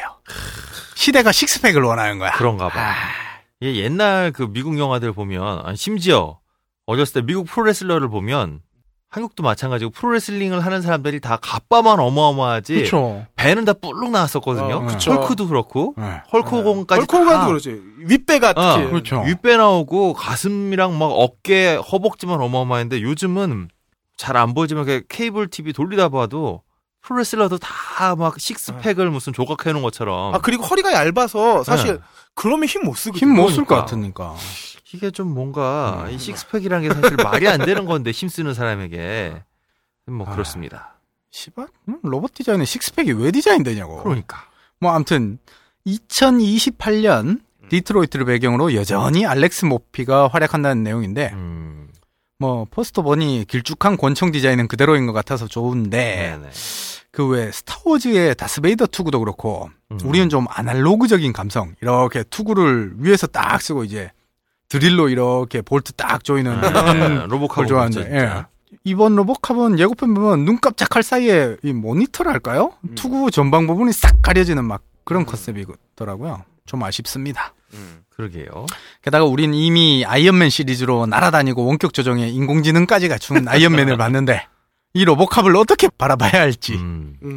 뭐 아무튼 원작과 동일하게 인간성이 기계를 지배했을 때 어떤 파급력이 나올지 기대해 봅니다. 기계가 인간성을 지배하는 거예요? 처음에 기계가 인간성을 지배하다가 네. 그걸 극복해서 인간이 기계를 그렇죠. 지배하는 게 그게 요건 포인트니까. 뭐 좀 이따가 네, 좀 이따 뭐 더 얘기를 길게 하겠죠. 얘기할 거니까. 네네네. 액션 씬이 근데 기대가 돼요. 감독이 브라질 영화 엘리트 스쿼드라고 있거든요. 시리즈예요. 이 감독인데 엘리트 스쿼드 되게 재밌거든요. 아, 그래요. 예. 브라질 영화도 챙겨보는 함장님이었어요. 뭐 이야. 조만간 이제 인도 영화 가야죠. 우리 발리우드 특집 갈 것 같은데 이제. 발리우드 헤어나올 수 없습니다, 거기. 엘리트 스쿼드는 제가 자막이 없으면 도저히 못 봐요. 이 브라질 영화다 보니까 영어로 나오지 않아서. 야, 그럼에도 불구하고 꼭 챙겨보고 있는 함장님. 포어까지 가능한 함장님. 자, 두 번째 리메이크는 좀 걱정되는데 고질라예요. 근데 리메이크는 왜 다 이렇게 걱정이 되지? 그러게. 왜냐면 이미 퍼시픽 림이 나왔는데. 아니, 리메이크된 고질라, 이전에 나왔던 고질라도 망작이었어. 사이즈 더즌 매러도 이게 참. 참. 근데 이제 그동안 보아오던 거 달리 이번 포스터 보니까 공수대원들이 고질라 몸에 낙하하고 있어요. 이 인간대 고질라예요. 걱정돼요. 어쨌든 고질라는 항상 파괴력만 기억나고 소리 지르고 도망가는 것만 기억나는데 그렇죠. 이걸 어떻게 이겼는지 기억이 안 나요. 고질라 마지막이 바다로 떠나는 거 아니었나? 네, 고질라 그냥 혼자 가는 거죠. 가요. 그래요? 이번도 그러겠네. 고질라는 매번 그랬어요. 네, 바다로 떠나서 그래서 이제 다시 해저에서 기어 나오죠. 퍼시픽림으로. 매번 다시 기어 나오는 이유가 고질라 일본판은 왜 뭐 20편 이렇게 되잖아요. 근데 다 어떤 이유가 돼서건 평화롭던 고질라들이 어떤 이유로 다시 이제 무스로 올라오셨다가 또 떠나시고 뭐 이런. 이게 이제 오염 때문에 그런 거 아니에요. 오염 때문에 이제 괴수들 나오고 고질라가 처리하고 그 고질라가 새끼도 하나 나. 뭐 미니 고질라인가 뭐 있어요. 있어요. 모질라 그건 파이어폭스 거근데 어쨌든. 자, 이 정리는 어떤 덕후 분이 해주시리라 믿고 넘어가고요. 그래서 전 고질라 늘 결말이 기억나지 않았는데 늘 돌아간다는 얘기죠. 네. 그러니까 뭐 인간이 뭘 못해도 그냥 고질라가 알아서 가시고 그러십니다. 가이아가 소환했나? 어쨌든. 자, 세 번째 마지막 리메이크 라인업으로 닌자 거북이를 골랐습니다. 코아 붕과. 이야. 형 공개된 정보가 거의 없어요. 겁납니다 이거. 이건 옛날 만화나 좀 재밌었지 영화도 정말 어린 감성에도 망작이었는데 이거 참. 일단 감독이 조나단 리브스만이라고 월드 인베이전 망작이죠. 뭐 타이탄의 분노 이건 조금 뭐 흥행이 됐었나? 감독한 사람이고 메간 폭스가 여기 나온대요. 예. 아니 이 누나를 이제 테크트리 제대로 탄 겁니다 지금. 폭스 누나는. 그다음에 엘리시움에서 그 악덕 CEO 역할을 했던 윌리엄 피츠너. 뭐 우피 골드버그 나온다는 정도? 반갑네요 우피 골드버그는. 뭐 라파엘, 미켈란젤로, 도나텔로, 레오나르도 모두 단역 출신들 배우들이 나오는데. 근데 뭐 이분들은 얼굴이 나올 필요 없잖아요, 어차피. 그렇죠. 그나마 라파엘의 알란 리치슨이라는 사람이 좀 필모가 길어요. 다른 사람들은 필모가 짧고. 뭐 이건 후반 작업 중이라고 IMDb 나오던데 정보가 더는 없어요. 이것도 메간 폭스 누나가 이제 우리 애도 크고 있으니까 우리 애를 위한 영화 찍어야겠다 뭐 이런 건가요? 뭐 그랬을 수도 있겠네요. 어쨌든. 자, 4번 카테고리 SF 기대작입니다. 이번도 3편인데요. 첫 번째, 엣지 오브 투마로우는 본 아이덴티티, 미스터 앤 미세스 스미스, 그다음 점퍼, 페어 게임 만든 더그 라이만 감독의 작품이에요. 기대됩니다. 기대되죠. 감독만 딱 들어도. 원작이 사쿠라자카 히로시의 일본 만화 All You Need Is Kill이라는 작품인데 이게 왜 이 스토리가 골 때려요. 주인공 부대가 전투 부대가 외계인과 싸우다가 전멸을 해요. 네. 근데 주인공만 타임루프에 빠져서 전사 직전 일로 다시 돌아와요. 그러니까 매일 싸우고 죽는 거야. 근데 기억이 계속되니까 싸우고 죽고 하는 내용인데 자신은 내일 죽는다는 걸 아니까 생각만 해도 공포스럽죠. 매일 죽는 남자니까. 야, 이게 똑같은 타임슬립물이라도 타임루프도 왜 누구는 맨날 사랑에 빠지는데 야, 누구는 맨날 죽으라 하여튼 너무 슬프다. 누구는 원수 같은 여자랑 계속 관계 개선해가려고 그러니까. 노력을 하고. 게다가 그건 그래도 아름답기라도 하지 점점. 이거는 죽으러 가는 건데. 게다가 외계인이 너무 세서 전멸하는 건데 이 계란으로 바위치기를 매일 해야 되는 거잖아요. 아니, 바위는 생물이고 계란은 생물인데 왜 그래? 그래요. 고민되죠. 어쨌든 이 상황을 포기할 것이냐, 상황을 극복할 것이냐. 근데 주인공만 그러는 게 아니라 동일하게 타임루프에 빠진 사람을 만나요. 여성을 만나서 결국 전투력을 업그레이드 시켜 싸운다는 내용이지만 글쎄요, 이게 하루 만에 전투력이 업그레이드 되나? 아무리 그러니까 반복이 된다지만 이게 저거네요. 첫 키스만 50번째에 전쟁 버전이네. 자, 두 번째는 트랜센던스. 우리말로 초월이란 뜻인데요. 이것도 예고편 봤습니다. 조니 뎁이 나와서 인간을 초월해 슈퍼컴퓨터가 되는 겁니다. 근데 말이 슈퍼컴퓨터지 신이 되려는 거예요. 조니 뎁이 천재과학자로 나오는데 이제 자기가 똑똑하니까 게다가 신념도 있고 그 슈퍼컴퓨터에 업로드되는 순간 이제 모든 걸 통제할 수 있으면서 힘도 가지는 순간 나는 신이 되려고 하는 이런 내용인 거죠. 기대됩니다. 나머지 우리나라 현 상황이네요. 이게 그 반신반인의 따님이 지금 누구라고 얘기하지 않았습니다. 그냥 반신반인의 따님이 있대더라. 근데 뭐 갑자기 이렇게 자꾸 떠오르네요. 주어 빼면 돼요. 주어 빼면. 그러니까 저는 누구라고 하지 않았어요. 반신반인의 딸이 있더라. 뭐 신화 속에 나오는 뭐 신화 얼마나 많아 반신반인의 딸이. 권력 잘못 주면 안 되는 거야 이거. 그러니까. 자, 세 번째 영화는 레지던트 이블 6입니다. 근데 너무 울거먹는다 이거는 진짜. 이건 내가 SF에 넣어야 하나 운이긴 한데 뭐 바이러스. 아니 밀라 요요비치가 딱 그거 아니야. 뭐. 죽어도 또 죽어야 되는데. 매번. 그래도 밀라 요요비치는 기억이라도 없지. 뭐 우리 폴 앤더슨 감독은 이벤트 호라이즌이란 명작을 남기면서도 에어리언 버수스 프레데터 같은 망작도 남기셨기에 뭐 생애 가장 잘한 일이라면 레지던트 이블 시리즈를 만들고 뭐 심지어 리부팅 시켜서 4편부터 6편까지 또 이어주셨다는 점이죠. 모탈 컴뱃 만들었을 때부터 게임 덕후인 줄은 알았어야 되는데. 참고로 레지던트 이블은 재미로 보는 게 아니라 의리로 보는 거예요. 그죠. 이젠 얘도 의리가 됐어. 밀라 요보비치에 대한 의리. 5편 마지막 보면 막 익명도 나오고 막 끝내줘요. 완전 아수라장이야. 이거 대체 어떻게 스토리를 끝낼지 모르겠어. 기대됩니다. 이게 기대를 해야 되는 건지. 참. 이제 밀라 누나도 이제 보내드릴 때가 됐어. 그러니까. 이제 눈에 잔주름이 보여. 누님도 이제 쉬셔야지. 그 몸으로 뛰는 거 이제 좀 그만하실 때 됐어요. 자, 다음은 마지막 카테고리 5번 카테고리 사극 기대작 부재. 씨바 왜 한국은 왜 다 사극이야? 입니다. 관상 덕분이지. 광해라. 자, 첫 번째로는 해적 바다로 간 산적입니다. 이건 조선시대 초기 얘기인데요. 스토리부터 좀 어이없어요. 산적이 바다로 가는 이유도 모르겠고 그게 그 이유가 옥새를 삼킨 고래를 잡으러 간다는데 아니 옥새를 고래가 삼켰으면 그 옥새를 찾는 게 아니라 옥새를 새로 만들어야지. 만들어야지. 뭐가 진짜. 뭐 아마 의상이나 과잉 이미지로 점철되지 않을까 우려됩니다만 감독이 옥새를 삼킨 고래 뭐 이런 거는 저기 네. 초등학교 저학년을 위한 동화책 동화책에 나오는 얘기 아니에요? 피노키오 카피죠. 그런 거죠. 네. 피노키오를 카피한 한국 창작 동화. 네. 나중에 뮤지컬 개봉될지도 몰라. 어쨌든 감독이 이석훈이라고 방과 후 옥상이랑 댄싱 퀸을 만든 사람이에요. 네.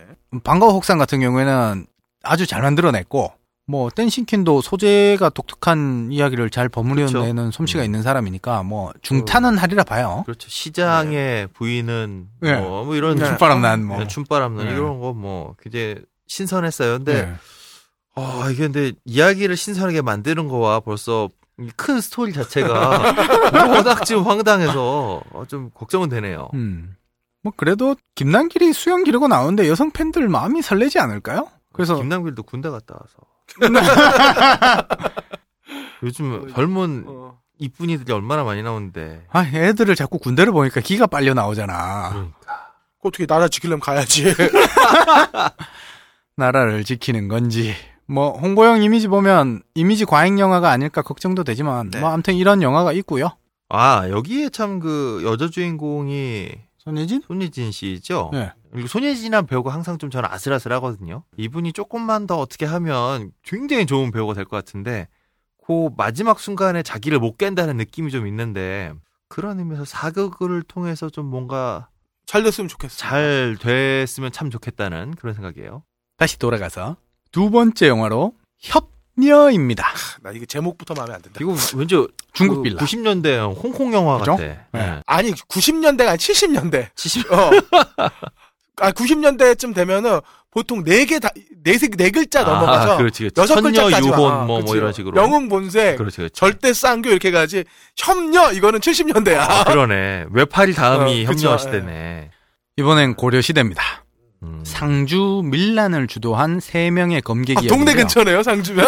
한참 멀어요. 한 끗 차이 동네네요. 대한민국에는 주자 들어간 동네 많거든요. 알겠습니다. 알겠습니다. 네. 뭐 경상도가 넓으니까. 그래. 이병헌이 대사형을 죽이고 배신을 하니까 전도연이 이병헌의 딸을 데리고 도망가면서 이병헌과 자신은 이병헌의 딸에게 죽을 것이다 라고 한대요. 여기까지야 공개된 정보예요. 네. 감독이 박흥식 감독이라고 드라마 체질이에요. 나도 아내가 있었으면 좋겠다. 인어공주, 사랑의 말순씨. 근데 사극이라. 게다가 칼싸움이라. 거기다 지금 스토리를 들어서는 이게 뭔 얘기인지 도저히 모르겠어요.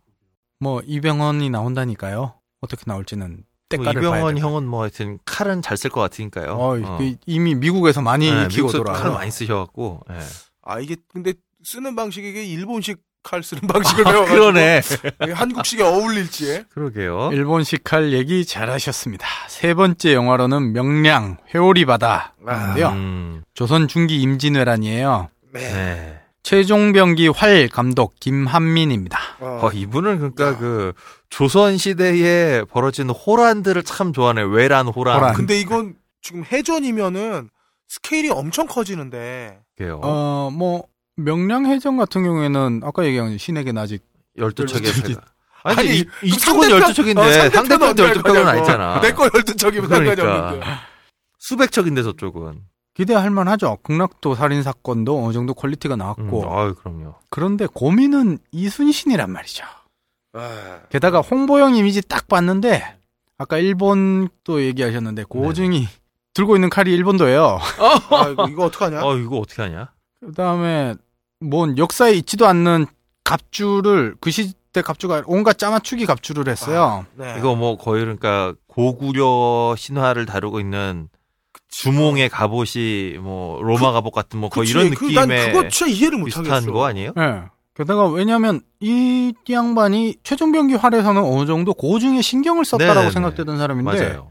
근데 뭐 일단 완전 공개가 된 게 아니라 지금 스틸샷 하나만 공개된 거라 가지고 뭐 일단 좀 고증에 대한 걱정이 돼요. 그러네요. 자기가 갑주에 대해서도 좀 막 뭐 배 위에서 천 쪼가리만 입고 싸우는 거 그런 거 안 만들겠다고 얘기했는데 너무 과잉으로 온갖 갑주를 때려 부은 게 아닌가 하는 생각되고 걱정이 외려 조선왕조 500년 우리 MBC 할 때의 고증이 요즘 현대사극 고증보다 훨씬 나은 것 같아요. 그러니까. 이쁘게 만들고 뭐 화려하게 만드는 건 좋아. 근데 맞아. 어느 정도 수준이 있잖아요. 그러니까 아니 그 조선시대에 시스루를 입고 나오고 그러니까 말도 안 되는 거죠. 그러니까 거기다가 어느 순간 이후로 귀족들은 입을 수도 있다 치더라도 막 검은색의 금술로 막 이렇게 수나져 있고 뭐 온갖 총천연색 한복이 다 등장하는데 이거 사실 그렇습니다. 미치겠습니다. 아주. 이게 헐리우드 영화에서 만약에 무슨 로마나 아니면 뭐 영국의 뭐 이런 그 과거를 고증하는 작품을 보면서 만약에 현대의 이런 그 놀라운 어떤 이 패션을 응용한 걸 보면 우리가 야 저놈들 뻥치네 이러면서 욕할 거면서 우리의 과거 사극을 만들면서 이렇게까지 과다하게 사극에 어울리지 않는 현대적인 감각을 입히는 이유를 전 도저히 수긍이 안 돼요. 저도 과잉이라고 생각합니다. 네. 아무리 판타지라지만 판타지도 판타지의 어떤 그게 있는 거죠. 자, 네, 걱정입니다. 다음 가주시죠. 제발 저 스틸샷 장면이 일본 장수 죽이고 그 칼 뺏어서 이렇게 들고 있는 걸 기대해보고요. 네. 근데 갑자기 이순신 하니까 저기 광화문에 있던 이순신 장군 동상도 그쵸. 이게 좀 문제가 많잖아요. 잘못된 고증으로 만들어진. 네. 참 슬픈 우리 역사입니다. 자, 네 번째로는 역린입니다. 역린이 무슨 뜻이냐면 한비자의 세남편에 나오는 표현인데 네. 왕의 분노를 의미하는 단어예요. 이 거스를 역자에 비늘린 자. 용의 턱 밑에 난 비늘을 건드리면 용이 크게 노한다는 전설에서 네네네. 나온 말이래요. 감독이 TV에서 유명한 PD였죠. 이재규 PD라고. 네. 다모, 패션 70, 베터벤 바이러스, 더 킹 투아츠 등 뭐 쟁쟁한데요. 글쎄 스크린과 TV는 호흡이 다르니까 뭐 아무튼 정조 암살 이야기이므로 현빈이 정조로 나와요. 뭐 그리고 정재영이 정조를 지키려는 역할, 조정석이 정조를 암살하려는 역할로 나오는데 이 정조 얘기는 영원한 제국에 한번 나왔잖아요. 이인화 소설. 뭐 그 이후로 수없이 많이 그때부터 이제 그걸 시작으로 스크린에서 정조를 다루기 시작했죠. 제 기억으로는 그래요. 네, 제 기억으로도 그 이후로 그러니까 딱 그 이인화 소설이 나왔던 시점이 생각해 보면 뭐 완벽한 민주주의는 아니더라도 김영삼 정권이란 말이죠. 그러니까 그 이후로 그 이전까지 한 번도 한국사 고민해 보지 않았던 한국 사회를 좀 더 진보적인 방향으로 갈 것이냐 아니면 아니냐를 두고선 그 이전까지는 말만 그냥 뭐 진보적으로 혹은 민주화되었으면 좋겠다였지 한 번도 민주정부를 우리가 가져오지 못했었기 때문에 그냥 이상 속에 있다가 실제로 실현이 비싸게 다가오니까 오히려 그때부터 한국 사회는 민주주의라고 하는 것이 우리 사회에 맞냐 안 맞냐부터 시작해서 이러한 그 변화에 대한 두려움, 공포 굉장히 가시화되는 거였고 그게 소설로 드러난 게 아마 이인화의 소설이 아니었나 싶어요. 이인화 씨는 행보가 마음에 드는 거 딱 하나 있습니다. 그리고 영원한 제국보다 더 가치 있는 글이 하나 있죠. 바츠 해방 전쟁을 리니지 2에서 내복단을 쓴 이야기. 그 유일하게 마음에 드는. 한번 바츠 해방 전쟁 이인화 이렇게 쳐보시면은 그 이야기가 나올 거예요. 자, 마지막은 기대해 마지 않는 영화 군도 밀란의 시대입니다. 아까 해비조님이 잠깐 얘기하셨지만 우리가 봉건 시대에서 근대 넘어오기 직전이죠. 철종 10년 19세기 조선이 배경이고요. 철종 시기는 사실 지금 우리가 너무 잊혀서 그렇지 자발적으로 우리 내부적으로 근대에 대한 어떤 욕망이 그러니까 인내천 사상 나오고 이게 다 인내천 이게 별 딴 게 아니야 그거잖아요. 우리가 인간이 하늘이다. 국민이 국가입니다. 인내천인데 우리 내부적으로 나온 거잖아요. 이게. 그렇죠. 전 대단히 중요한 시기였고 대단히 중요한 깨달음이었다라고 생각을 해요. 그게 근데 지금에 와서 이제 일제 강점기를 거치면서 우리가 그 시대를 무슨 그냥 단순히 어떤 밀란 뭐 이 정도로 그냥 지나가서 그렇지 좀 다시금 봐야 될 그렇죠. 그런 시기라고 생각합니다. 사실 동학운동도 개벽 역사적으로 보면은 그럼요. 아주 자주적이고 그럼요. 새로운 세상을 만들 수 있는 어떤 하나의 맞습니다. 시도였는데 네네. 참 아쉽죠. 자, 그 시점이 배경입니다. 아까 제가 빌런 얘기하면서 로빈훗 얘기했는데 네네. 제대로 된 우리 빌런 얘기가 나오길 기대하고 있고요. 하정우와 강동원 싸움이에요. 뭐 결국엔 강동원이 이길 수밖에 없겠지만. 왜냐면 강동원이 그러면 광군으로 네. 이성민 아저씨도 도적대 우두머리로 나오고 이경영 아저씨는 땡추로 나오는데 이경영 아저씨 이 양반 해적에도 나오고 협녀에도 나와요. 영화 3편이나 하네. 이분이 어떤 무리를 일으키신 이후로 그렇죠. 한국 영화계의 어떤 이제 더 이상 주연이 아닌 조연으로 밑거름이 되셔야겠다는 건 굉장히 잘 알겠는데 이렇게 밑거름을 아무데나 막 쓰시면 이거 참 걱정됩니다. 저는 사실 이분이 철저하게 과거를 반성했다는 전제하에서 이런 식의 조연 역할을 하는 건 저는 좋다고 봐요.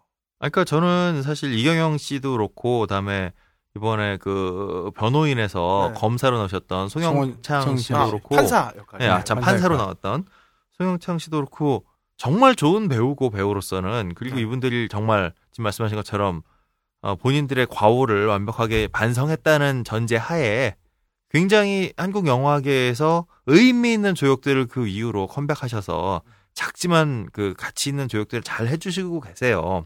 근데 약간 지금 이경영 씨의 이 얘기는 조금 잘 해주시다가 이게 좀 무리해지면 좀 걱정이 되네요. 더군다나 심지어 3편 다 사극이잖아요. 그렇죠. 그럴 수도 있네. 네. 캐릭터가 겹칠까봐 걱정이 네. 돼요. 그나저나 김성규는 요즘 안 나오는 영화가 없어요. CF도 많이 나와요. 요즘에. 멋쟁이 배우입니다. 여기에도 나와요. 1994에서 가장 성공한 캐릭터. 그렇죠. 자, 이로써 2014년 개봉작 소개를 마칩니다. 한국 영화는 사극이 범람해서 고증이나 한계 때문에 까일 게 많았는데 그래도 시대가 시대니만큼 과거를 비추고 싶은 것도 많겠죠. 2014년 한 해도 잘 버텨보길 바래요. 우리 모두. 네. 1시간 반 가까이 2014년 영화 리뷰해준 함장님한테 박수로 고맙습니다. 마무리해보겠습니다. 지금 생각났어요. 네. 밀란의 시대에 여러분 함께 보시길 바라는 책 밴디치였습니다. 함장님 수고하셨습니다. 수고하셨습니다. 영화 음악의 A to G 영화 딴따라. 영화 딴따라 시간입니다. 해비조님. 네. 오늘 영화 딴따라 시간에는요. 앞서 함장님께서 2014년 개봉작들을 쭉 살펴주셨는데 그 중에서 개인적으로 굉장히 근데 이 관심이 정말 부정적인 쪽으로 이게 제대로 만들 수 없을 거다. 이런 우려 섞인 관심이 가는 로보캅. 이게 사석에서 말씀드렸지만 녹음하기 전에 네네. 폴 베어벤은 마이클 무어의 아버지다. 그렇죠. 마이클 무어의 아버지. 사실 그렇습니다. 마이클 무어의 로저 앤 미가 1988년에 촬영해서 89년에 개봉을 했는데 로보캅이 1987년 개봉작이에요. 근데 똑같이 심지어 이 디트로이트, 미시건 여기가 이제 또 다 배경인데다가 민영화와 그다음에 합리성, 신자유주의 이로 인해서 이 노동자들 그리고 심지어 공공의 영역까지 민영화가 되면 어떻게 되는지 이런 거에 대해서 아주 섬뜩하게 보여주는 영화이기 때문에 로보캅 정말 그런 영화를 로보캅 3 혹시 기억하시는지 모르겠는데요.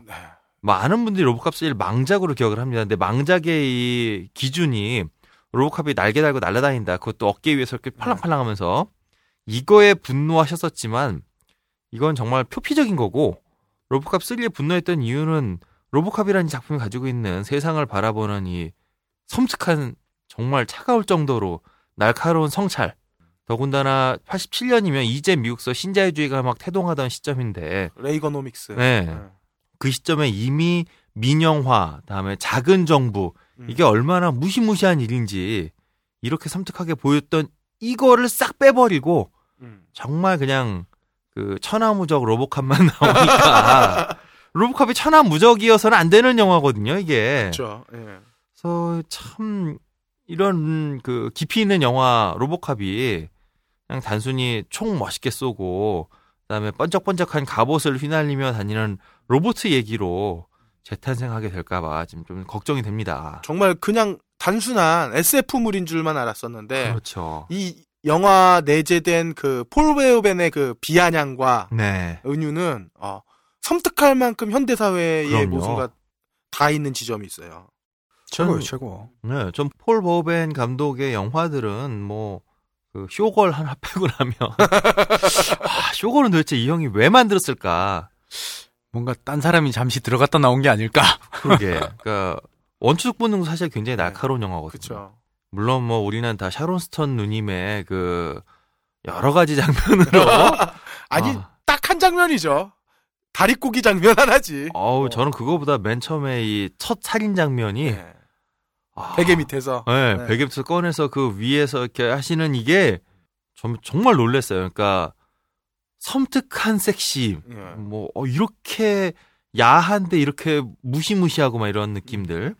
근데 이게 단순히 그 영화가 사실 그럼 섹시한 영화냐 그렇진 않거든요. 그러니까 소위 말하는 그 셀러브리티라고 하는 사람들이 이 사회에서 얼마나 말도 안 되는 권력을 갖고 있는가. 원초적 본능도 그런 의미에서 굉장히 가치가 있었고, 전 뭐 스타쉽 트루퍼스도 많은 분들이 뭐 망작이었다는, 저에게는 전혀 망작 아니었거든요. 저도 되게 재밌게 본. 무척 잘 만든 영화라고 생각하고 있고. 그건 역시도 이 체제에 대한 이야기잖아요, 사실. 맞습니다. 그러니까 이 폴 버벤의 영화들은 겉으로 보기에는 굉장히 폭력적이고 또 뭐 반짝반짝한 그 토탈 리콜도 그렇고 어떤 반짝반짝한 얘기를 하고 있는 것 같지만 실은 자본주의, 특히 현대 사회에 우리가 처해 있는 상황들에 대해서 굉장히 날카롭게 그리고 시니컬하게 이야기를 하고 있는 그런 감독입니다. 근데 로보캅에 대한 87년도의 그 평가들을 제가 좀 찾아보니까 물론 뭐 좋은 평가들도 많은데 의외로 많은 또 과거 영화 잡지들 같은 곳에서 특히 미국서 총소리가 멋있다. 뭐 이런 거에 주목한 그런 평가들이 많아요. 근데 이것도 사실입니다. 로보캅 영화를 봐보시면 총소리가 정말 살벌해요. 저는 특히 그 주인공이 살해당하는 장면에서 어린 시절에 그 총소리와 이것 때문에 엄청난 공포감을 느꼈어요. 저는 로보캅에서 가장 기억나는 게 석섹스 6000인가 그 차. 차량 이름이 석섹스 몇천이었는데 섹스로 읽었죠? 아니 석세스 성공 몇천이라는 차가 되게 멋있었어. 그래요? 그걸 섹스로 읽어서 그런 게 아니라? 그게 아니라. 그 저기 대머리 악당이 그 돈 받고선 뽑는 차죠, 그게. 그 차 이름부터도 정말 이게 이게 정말 성공을 내야 되고. 근데 이게 그 성공의 방식이 사람 죽여 성공한 거잖아, 이 사람이. 그렇죠. 이게 정말 장치 하나하나가 또 영화 속에 나오는 광고, 뭐, 하여튼 이 모든 장치들이 다 현대사회에 정말 날카로운 썩소에 썩소 다 그냥. 그러니까, 예를 들어서 1편 광고에서는 애들이 아빠랑 같이 뭐 하냐면 핵폭탄으로 날아 부시는, 그 되게 행복한, 아주 단란하고 화목한 가정에서 그 게임을 하면서 노는 거. 퉁가에서 아마 그게 나왔을 거예요. 원자력 발전소를 배경으로 화목한 가정이 모여서 원자력 덕분에 우리는 행복하다고. 안전하고 깨끗한 갑자기 누구 생각나요? 개가 탁 올라오는데 강아지 꼬리가 2개야. 그러니까 이런 그 날카로운 비판이 있는 영화를 총소리 빼고는 볼 게 없다라고 말하는 이 사람들은 전 이 영화가 가지고 있는 스토리에 대해서 공포를 느꼈던 어떤 위선자들이 아닐까라는 생각이 좀 저는 들어요. 아니면은 신자유주의에 대한 그 경고를 이해하지 못했거나. 그럴 수도 있죠. 근데 사실 그럴 수도 있는 게 1987년이면 이 영화에 나오는 설정이 과하다고 느낄 수도 있어요. 그럼요. 이 영화의 설정은 여러분들 잘 아시다시피 OCP라고 하는 회사가 이제 경찰력마저, 그러니까 공공서비스의 핵심이죠. 경찰마저도 OCP라고 하는 회사가 민영화하는 거죠. 민영화하는 내용입니다. 심지어는 그 민영화의 한목적성을 이루기 위해서 깡패들에게 돈을 대는 그렇죠. 그런 역할을 하죠. 그래서 우리 도시가 지금 현재 경찰력으로는 이렇게 치안이 불안하다. 이것을 좀 더 합리적이고 좀 더 체계적인 회사 특유의 어떤 이런 그 경영 노하우를 통해서 시민들을 안전하게 해주겠다. 뭐 이런 그 황당하지만 전혀 지금 우리의 생각에는 황당하지 않을 법한 우리 현실에서는 우리 현실에선 지금 2013, 14년을 살아가는 우리의 현실에는 전혀 황당하게 들리지만은 않는, 여전히 황당한 이야기지만 황당하게 들리지만은 않을 이야기를 1987년에 하고 있다는 거죠. 근데 이건 사실 먹물티를 내지 않은 것 같아서 좀 그렇지만 근대 국가의 핵심은 물리적인 폭력을 개인이 아닌 국가가 간지는 거거든요. 그러니까 이게 국가의 폭력성이다라고 우리가 욕을 하기도 하지만 왜 이게 이런 생각이 나왔냐. 근대에 들어서 개인, 인권 이런 것들이 의미가 생기면서 개인과 개인 사이의 물리적인 폭력이라든가 이로 인한 의미 없는 살상 이런 것들을 막기 위해서 고안해낸 것이 강력한 국가예요. 국가가 그러니까 니들은 폭력에 대해서만큼은 최소한 국가가 아니면 함부로 쓰지 마. 그래서 대신 너희 그러니까 개개인들은 너희 개개인의 삶을 개발해라고 하는 어떤 의미 속에서 만들어진 게 물론 실제의 근대 국가가 그렇다는 건 아니지만 최소한 근대 국가를 만드는 이상 속에서는 그러한 이상을 구현하기 위해서 그 이전까지는 뭐 왕도 군인이 있지만 귀족도 다 각자 사병이 있고 그 사병에 아무나 사람 죽이고 다니고 그래서 뭐 기사들이 사람 막 되나가나 죽이잖아요. 네. 사무라이들 다 죽이고 다니고 조선시대도 초까지 뭐 정도전 이런 사람 다 사병을 가지고 있었고 사병이 사람들을 뭐 부지기수로 죽이고 다녔고 이러한 종의 폭력은 더 이상 허용해서는 안 된다. 그럼 최소한 하지만 물리적인 폭력이 어쨌든 강제가 필요하니까 그렇다면 이걸 누가 줄 거냐? 국가에게만 주자. 이런 정도의 어떤 그 철학적인 배경을 깔고 있는 거거든요. 물론 그게 그대로 실현된 것은 아닙니다만 그런데 이거 자체를 송두리째 뒤집는 거죠. 이러한 물리적인 폭력을 독점하는 국가의 대표인 경찰마저 민영화시킨다. 이거 기업에게 넘긴다. 그리고 이거 합리적인 어떤 결과물이 로보캅이라는 존재. 그렇죠. 그리고 거기서 이제 개인의 어떤 모든 거를 제외를 해놓고선 그렇죠. 일종의 독립된 국가 권력처럼 만들어 놓은 게 네네네. 로보캅이죠. 근데 또 거기서도 되게 멋진 은유가 그 OCP 회장이 마지막에 물어보잖아요. 너 누구야? What's your name? 난 머피다. 아니, 이거는 뭐냐면은 내가 중학교 때 그 로보캅을 봤는데 네네. 그 김춘수의 꽃이 그 얘기거든요. 누군가 내 이름을 불러주기 전까지는 난 그냥 하나의 자풀에 지나지 않았는 건데 이게 내 이름이 보통 명사 풀 꽃에서 머피란 이름을 딱 얻는 순간 그렇죠, 그렇죠. 이 인간의 존엄이 아까 전에 말했던 그 해비존님이 말했던 어떤 개인의 존엄이 그렇죠. 거기서부터 인정받고 시작되는 거라. 맞습니다. 이게 OCP라는 이름으로 부여됐던 경찰 혹은 민간 경찰의 일원이었던 로보캅에서 머피라는 이름을 가진 경관으로 하나의 존엄과 주체성을 가진 개인으로 짜잔 하고 다시 태어나는 순간이죠. 그래서 이런 멋진 영화를 지금 어떻게 만들어낼 수 있을까 좀 걱정이 됩니다. 근데 어쨌든 리메이커 걱정된다는 얘기예요, 우린. 네. 근데 아니, 그러니까 우리는 뭐 영화가 걱정된다는 얘기예요. 뭐 예. 그렇죠. 딴 거 아니지. 근데 87년도에는 민영화를 걱정을 했는데 민영화가 된 이 시대에는 뭘 걱정해야 되냐는 거지. 지금 로보캅이 어떤 걸 이야기해야 되고. 그러게요. 네, 뭐 어쨌든 그 인간적인 뭐 정말 재밌는 건 이 영화에서 근데 완벽한 로봇으로 로보캅을 사이보그죠. 인간의 그 신체를 강화시킨 거니까 죽은 인간의 신체를 강화시킨 거니까 죽기 직전에 만든 거죠 로보캅을. 그렇죠. 네. 네. 의식이랑 기억이 남아 있으니까. 네. 근데 이제 그 의식이 개인으로 찾아가는 그런 건데 근데 이게 저는 어린 마음에 그 시절에 그 점점 인간이 돼서 결국에는 머피가 됐잖아. 네.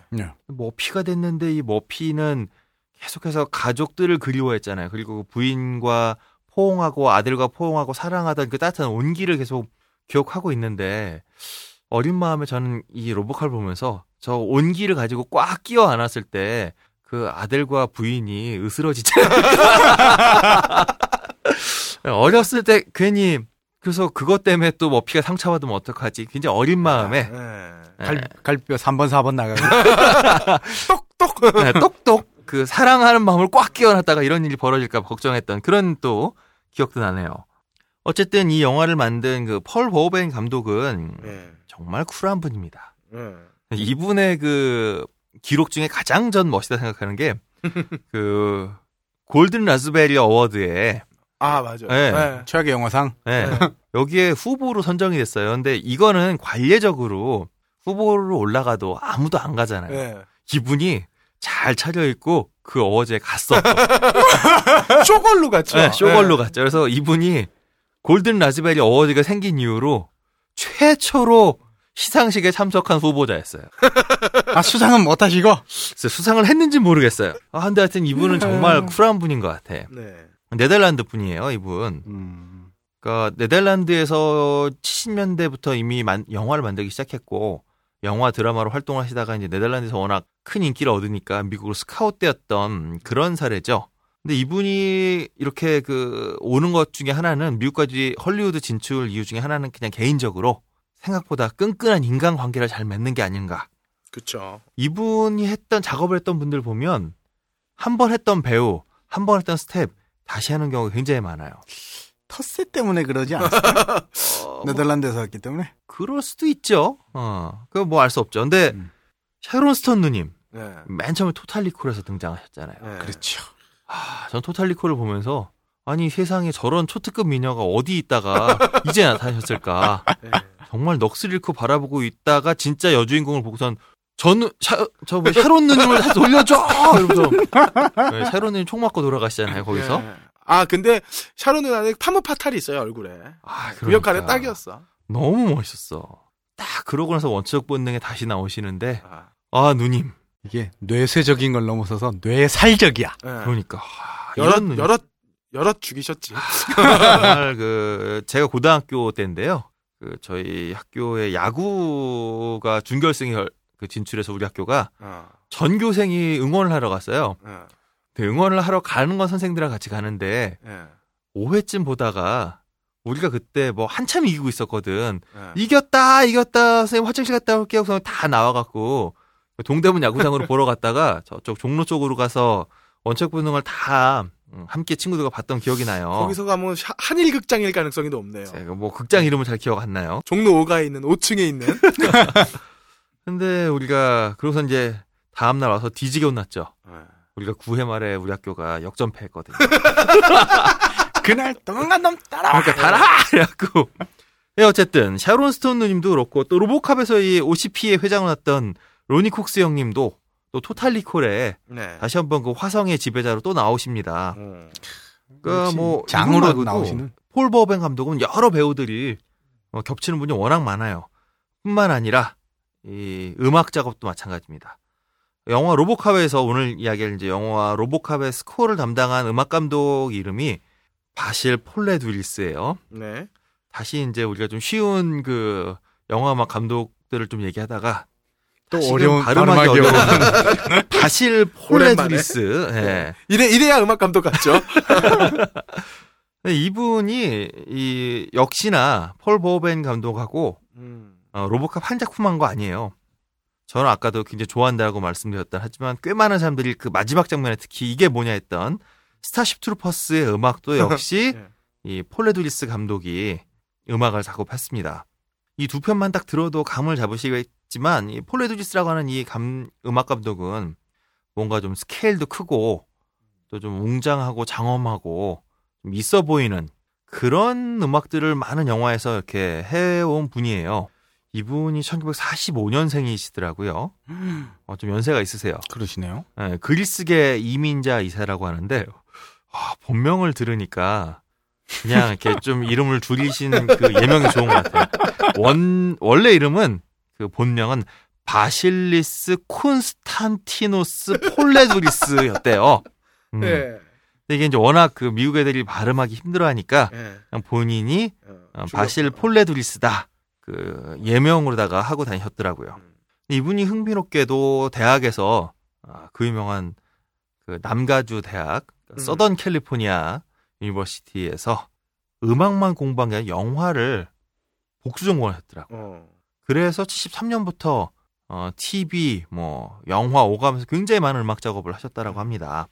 이분의 대표작을 좀 살펴보면 로보캅 1, 2, 3 시리즈 다 하셨고요. 3까지 하셨어요. 3까지. 아야. 제가 볼 땐 이게 로보캅 1에 나왔던 작업들을 거의 3까지 그냥 변형해서 그냥 변형해서 가져갔던 그 음악 작업하면서 이거 좋댔다 싶었겠다. 아마 그러셨을 겁니다. 그리고 많은 분들 좋아하시는 추억의 영화 블루라군. 작업할 때 좋았겠다 이거. 블루라군도 작업하셨고 그다음에 가장 많은 회자되는 영화는 코난 더 바바리안. 이분이 명작과 망작 사이를 계속 도네요. 아놀드 슈워제네거의. 그렇죠. 거의 이 코난 시리즈에서 제네거 형은 말이 없죠. 네. 일부러 대사를 안 시켰던 거잖아요. 일부러 안 한 거잖아요. 네. 그러니까 이분이 그땐 영어도 발음도 안 좋았고 터미네이터는 이 오스트리아식 영어가 기계음 같아서 더 매력적이었던 거고 워낙 영어가 안 되시니까 그냥 뭐 이러고 나오셨던 건데 근데 사실 코난 영화 그 기억하시는 분들은 아시겠지만 이 영화도 정말 그 애매모호한 망작인데 그렇죠. 또 어떻게 보면 뭐 칼 쓰는 걸로 생각해 보면 히맨의 영화판으로는 사실 이게 딱 맞아요. 그렇죠. 네, 맞아요. 근데 이 영화 가만히 생각해 보시면 음악이 좀 로마 시대를 연상시킬 만큼 웅장한 그런 음악이 또 흐르기도 해요. 거의 음악 수준은 배너인가요? 아, 그렇죠. 배너의 음악에 알 수 없는 원시 시대에 와 이런 거죠. 코난 거의 그런 시리즈예요. 그리고 또 폴 버벤하고는 그거 말고도 또 작품을 한 게 있어요. 폴 버벤 감독이 미국으로 처음 진출할 때 그 만들었던 영화 한국의 개봉명은 아그네스의 피라고 되어 있고요. 플래시 블러드라고 찾아보시면 지금도 이게 어둠의 경로에도 파일 구하실 수 있거든요. 이 폴 버벤 형님은 정말 예전부터 피가 낭자하고 이것도 이제 중세를 배경으로 한 건데 피가 낭자한 사이로 그냥 뜬금없이 굉장히 섹시한 누님 하나는 참 수도 없이 벗고 나오신다. 바람직한. 네, 아주 80년대 홀리우드가 원했던 감사에 맞지 않는 B급 영화의 아주 정서를 그대로 살린 이런 영화를 찍으면서 이제 헐리우드로 진출했는데 이 영화도 이미 폴 레드리스 감독이 음악을 했고요. 또 하나 많은 분들이 기억하실 돌고래 영화. 돌고래가 아니지 범고래지. 범고래. 프리윌리 1, 2편. 이거 마이클 잭슨이 아니었나 봐요? 마이클 잭슨은 그냥 노래나 하나 넣어준 주제곡을 하나 부른 거고요. 그리고 제가 개인적으로 이 폴 레드리스 감독의 음악 작업 중 최고로 치는 건 붉은 10월입니다. 붉은 10월. 음악 진짜 션 코너리 형님 나오고 알렉 볼드윈 나오고 장. 정말 음악이 션 코너리의 그 카리스마를 더 강화시켜준 진짜 멋진 음악과 멋있다. 영화였죠. 뭐 이분 그거 말고도 그 1996년 애틀랜타 올림픽의 개막식 음악도 이분이 작곡을 했어요. 그래요. 그러니까 이런 걸 보면 이게 올림픽 개막식 음악하면 딱 떠오르는 이미지가 있잖아요. 뭔가 짠짠짠 하면서 그 화려하고 막 특히 웅장하고 더 나아가서 금관 악기 막 쓰는. 갑자기 기억난 게 우리 서울올림픽 폐막은 김수철 씨가 작곡을 하셨잖아요. 그렇죠. 마지막에 막 그 미스코리아 나와가지고 누가 이렇게 살풀이 추고. 근데 우리 어머니가 폐막식을 보시더니 딱 그러는 거야. 우리나라 사람들은 꼭 끝에 저렇게 귀신을 부른다. 어쨌든. 그런 의미에서 보면 이 폴 레드리스 감독의 음악은 정말 그 박진감 넘치고 그다음에 이 박진감을 뭐 특히나 좀 전에 말씀드린 것처럼 금관악기. 금관악기라고 하는 게 여러분 잘 생각해 보시면요. 이 악기는 실내용 음악 악기가 아니에요. 군악대 한번 생각해 보세요. 군악대. 군악대에 들어가 있는 악기는 피아노, 바이올린, 비올라 이런 거 하나도 없어요. 전부 다 금관. 네.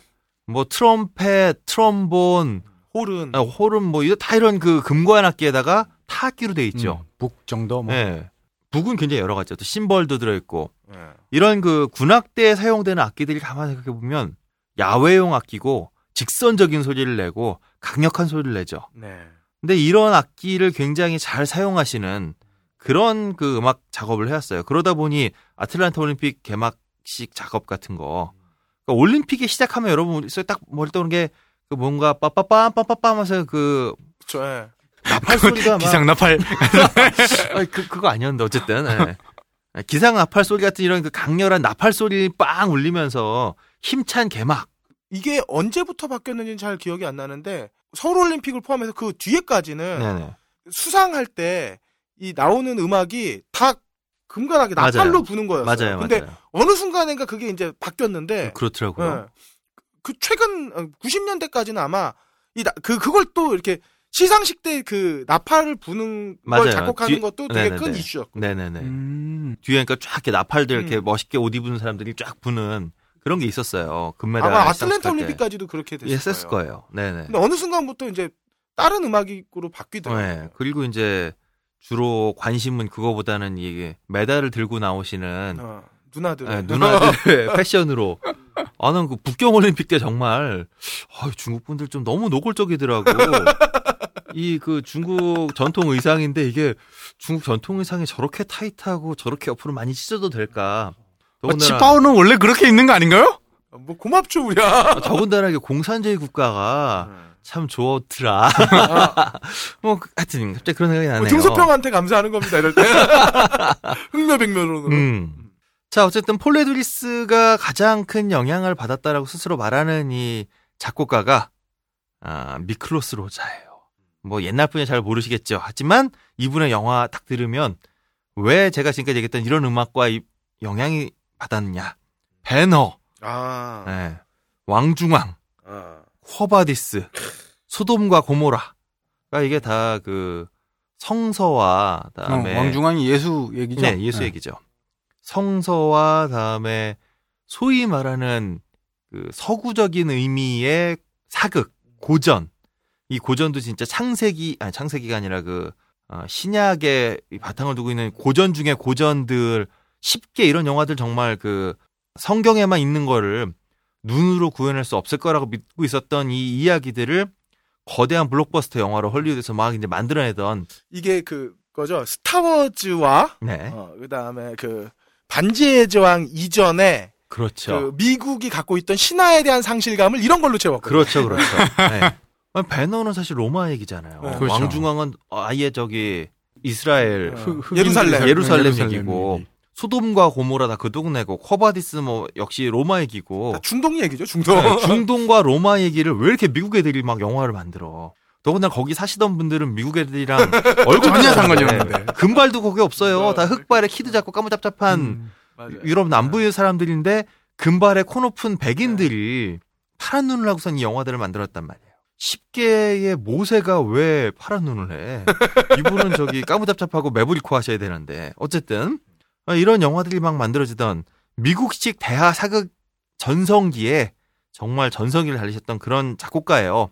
근데 이분을 정말 절대적인 영향을 준 사람으로 폴레드리스 감독이 생전에 2006년인가에 돌아가셨어요. 이분. 네. 암으로 돌아가셨는데 어쨌든 살아생전에 자신의 가장 큰 영향을 준 분으로 이분을 꼽기도 했죠. 근데 폴레드리스는 조금 이제 본인이 만든 영화들은 이러한 영향을 받아서 이러한 웅장한 필의 음악을 B급 정서를 가지는 영화들에 마구 도입하시면서 실제로 블록버스터가 되지 못했던 영화의 때깔을 소리로 있어 보이게 만드는 그런 능력자로. 소리로 블록버스터를 만들어드리는. 소리로 블록버스터를. 아니 뭐 사실 생각해보세요. 코난에서 우와 하고 있는 이 아저씨들 그리고 뭐 배경도 별로 없어요. 이거 거의 뒤에 이렇게 돌산 같은 것도 그려 있고 여기서 그냥 뭐 머리에 조그마한 투구 하나서 우와 하고 있는 이 형을 있어 보이게 만드는 배너급의 음악이 나온다. 뭐 없어 보이는 코난을 그냥 있는 대로 있어 보이게 만들어주는 거죠. 근데 그 당시에 아놀드 슈왈츠제네거는 사실 그 아까 전에 그 히맨 말씀하셨지만 네. 불푸른 두구렌이랑 머리 색깔 빼고는 변별성이 없어 둘이. 아 그러게 두 분 다 턱이 또 엄청 그죠. 발달하신 분들이잖아요. 다만 돌프보다 키가 좀 작다는 거? 아, 골프는 키가 많이 크시지. 자 어쨌든 그러한 영화들 속에서 아까 전에 금관 악기가 메인을 맡고 여기에 이제 현악이 이걸 좀 도와주는 방식으로 이렇게 하고 팀파니를 비롯한 타악기로 또 긴장감을 막 이렇게 올려주는 이런 종류의 음악을 지속적으로 만들어 왔습니다. 로보캅은 그런 의미에서 저는 아주 그 정점이다 라고 할 수 있을 작품이고요. 근데 로보캅에서 조금 이 그 폴레두리스 감독이 새로운 시도를 하나 해요. 이 영화 자체가 인간과 로봇, 그다음에 공익과 그다음에 공익이 사라진 자리에 비인간적인 기업의 대립, 이런 대립적인 요소들이 굉장히 많이 들어 있잖아요. 네. 그것을 음악으로 이제 그 구현하기 위해서 아까 말씀드렸던 그 금관악기 중심의 오케스트라를 기본에 깔되 우리 계속 80년대 얘기할 때마다 제가 얘기하고 있는 바로 그 악기 신디사이저로 합성된 소리를 잘 섞어놨어요. 우리 청자들은 80년대의 악기는 신디사이저. 아, 근데 이거 사실이거든요. 80년대를 대표하는 악기는 누가 아무래도 신디사이저예요. 상식이 마이클 하나 잭슨 늘었어요. 형도 그렇고 뭐 다. 조용필도 그렇고. 아, 그럼 우리 용필 형을 너무 좋아해. 용필 형 한번 넣었다 내가 또. 삐삐삐삐. 자, 그러니까 이 사이보그지만 인간의 기억, 인간의 정체성, 인간다움 이걸 고민하고 있는 이 알렉스 머피 그리고 이 판단의 격정적인 고민을 신디사이저 소리로 구현하고 있다라고 한다면 또 그 기업과 혹은 왜 그 ED209라고 기억나실지 모르겠어요. 로보캅이 좀 뭔가 삐끗하니까 그 OCP에서 만들어낸 완벽한 로봇이 하나 있거든요. 예. 이게 스톱 모션으로 만든. 예, 그렇죠. 지금 보면 굉장히 유치해요. 근데 당시로서는 저는 굉장히 그것도 멋있었어요. 되게 그 유닛의 그 디자인이 되게 실감났죠. 그렇죠. 목만 없지 타조 같았어. 그치. 근데 되게 멋있었어요. 멋있었죠. 그거 이후에 사실 제가 기계적으로 되게 멋있다고 느꼈던 거는 그 이후로 한참 없다가 에일리언 2에서 시고니 위버가 타는 그거 있잖아요. 전투머신. 전투머신 아니 기계 레이버지, 일하는 레이버. 거지 일하는 거.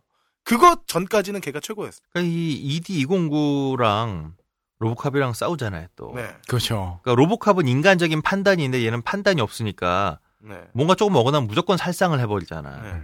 근데 이게 사실은 이제 폴 버호벤 감독이 볼 때는 그래서 정말 로보캅 정도도 아닌 완벽한 민영화가 된 상태는 저렇게 비인간적이라는 걸 그냥 은유했던 게 아닌가 싶은데 로보캅이 처음엔 치다가 나중에 이기잖아.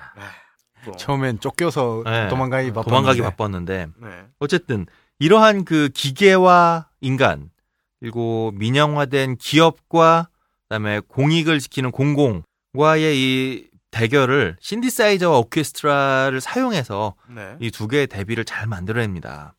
그런 면에서 이 폴레드리스 음악의 전체적인 흐름에서 가장 그 진일보한 음악이 아니었을까. 그러니까 프리윌리나 이런 영화로 나중에 보면 그냥 다시 이분이 워낙 그 강점이었던 전형적인 오케스트라의 아름다운 선율로 돌아가거든요.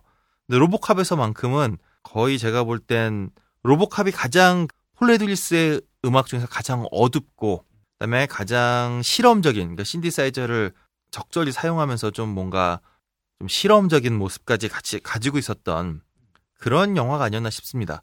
개인적으로 거의 80년대에 데니엘 푸먼이 했던 배트맨 OST와 함께 로보캅 OST 두 개가 오케스트라를 이용해서 만든 헐리우드식 블록버스터 스코어 중에 가장 음울하고 암울한 음악이 아닐까라는 생각이 듭니다. 되게 암울하죠. 네. 로보캅이 프랜차이즈로 2, 3까지 나왔잖아요. 이 2, 3 모두 1편에 사용됐던 메인 테마들 거의 다 가져가요. 네. 그러니까 워낙 이 곡조가 비장하면서도 머피의 어떤 그 고뇌 뭐 이런 것들을 정말 잘 담고 있기 때문에 이 음악이 그대로 사용됐고 제 생각에는 지금 리부팅된 로보캅에서도 어떤 형태로건 이 변주로 사용됐을 변주되지 않을까라고 솔직히 개인적으로 예상이 됩니다. 이 음악이 빠지면 아마 로보캅의 그 느낌이 안 살 것 같아요. 네. 그럴 수 있을 것 같아요. 여러분들도 아마 로보캅 하면 그 음악이 아마 떠오르실 거예요. 좀 이따가 한번 들어보시면 더 분명해지겠죠. 이 음악 하고선 딱 떠오를 그 음악이 있습니다. 네. 이 쇳소리가 나오는 신디사이저와 그다음에 쇳소리를 직접 사람이 불어서 내는 이 금관악기의 대결.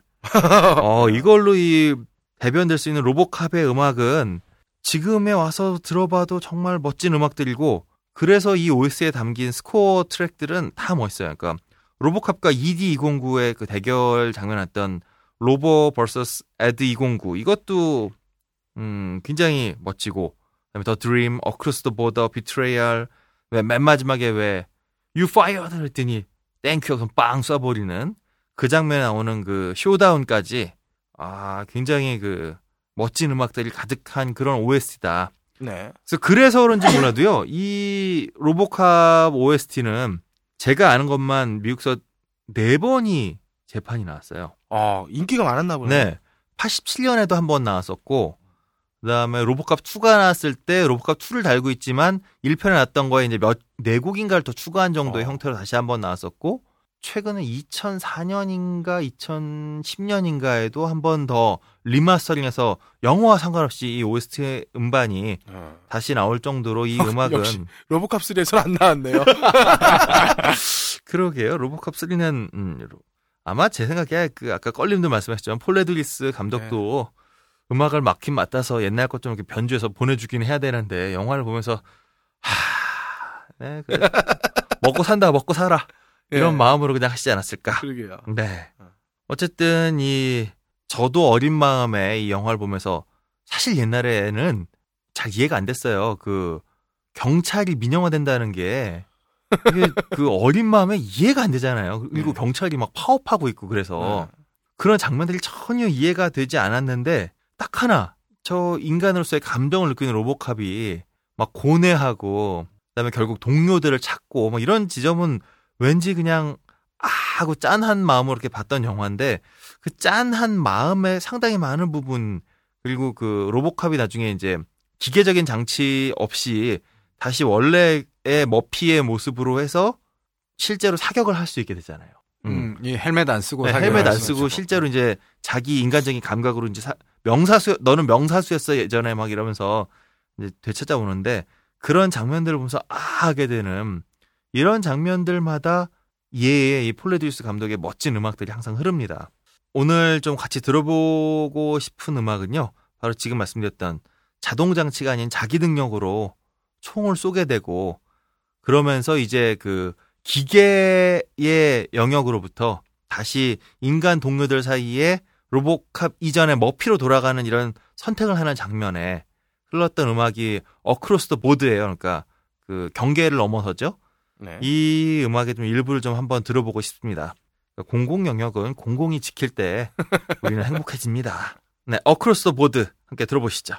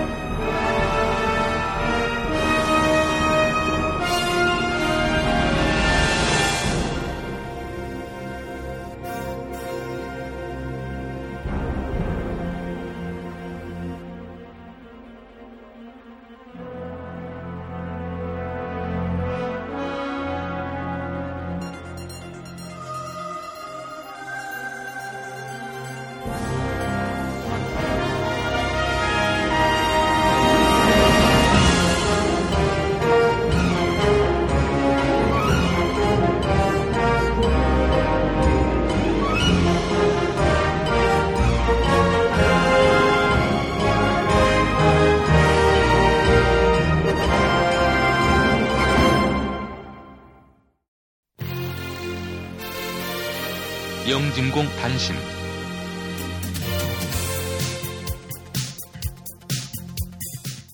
자, 단신 소식입니다. 첫 번째 단신은 서울 아트시네마 소식인데요. 한국영화 특별전 빛나는 데뷔작 2014년 1월 9일부터 1월 12일까지 진행이 된답니다. 한번 찾아보시기 바라고요. 몇 가지 작품이 나오는데 네버 다이 버터플라이, 잉투기 전에 소개드렸죠. 여기도 가서 또 상영이 되네요. 네. 이게 그럼 제대로 된 개봉가에서 재미가 별로 없었나? 못 잡은 거겠죠. 아니 개봉가 잡긴 했었잖아요, 이 영화가. 예. 어차피 신인 감독들의 데뷔작이라는 공통점으로 수련 셔틀콕들이 나오니까 네. 한번 찾아보시면 좋겠고요.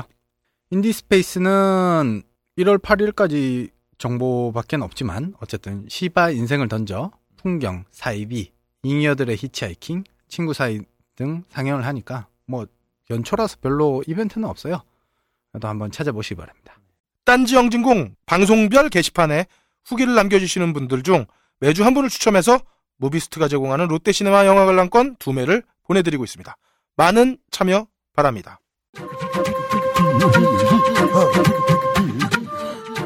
추억을 붙잡고 사는 것도 쓸데없고 과거를 원망하며 사는 것도 부질없습니다. 2014년 현재 지금부터가 새로운 세상입니다. 우리는 바꿀 수 있고 이길 수 있습니다. 녹음 강의 중 효과 고승수 제작단지일보 진행의 그럴거리였습니다. 다음 주는 영화 속 총의 세계를 심리학 박사이자 총덕후 그리고 애묘인 짱가님과 함께 디벼보겠습니다. 로보캅 총무로 가야지. 다음 주에 뵙겠습니다. 기대된다.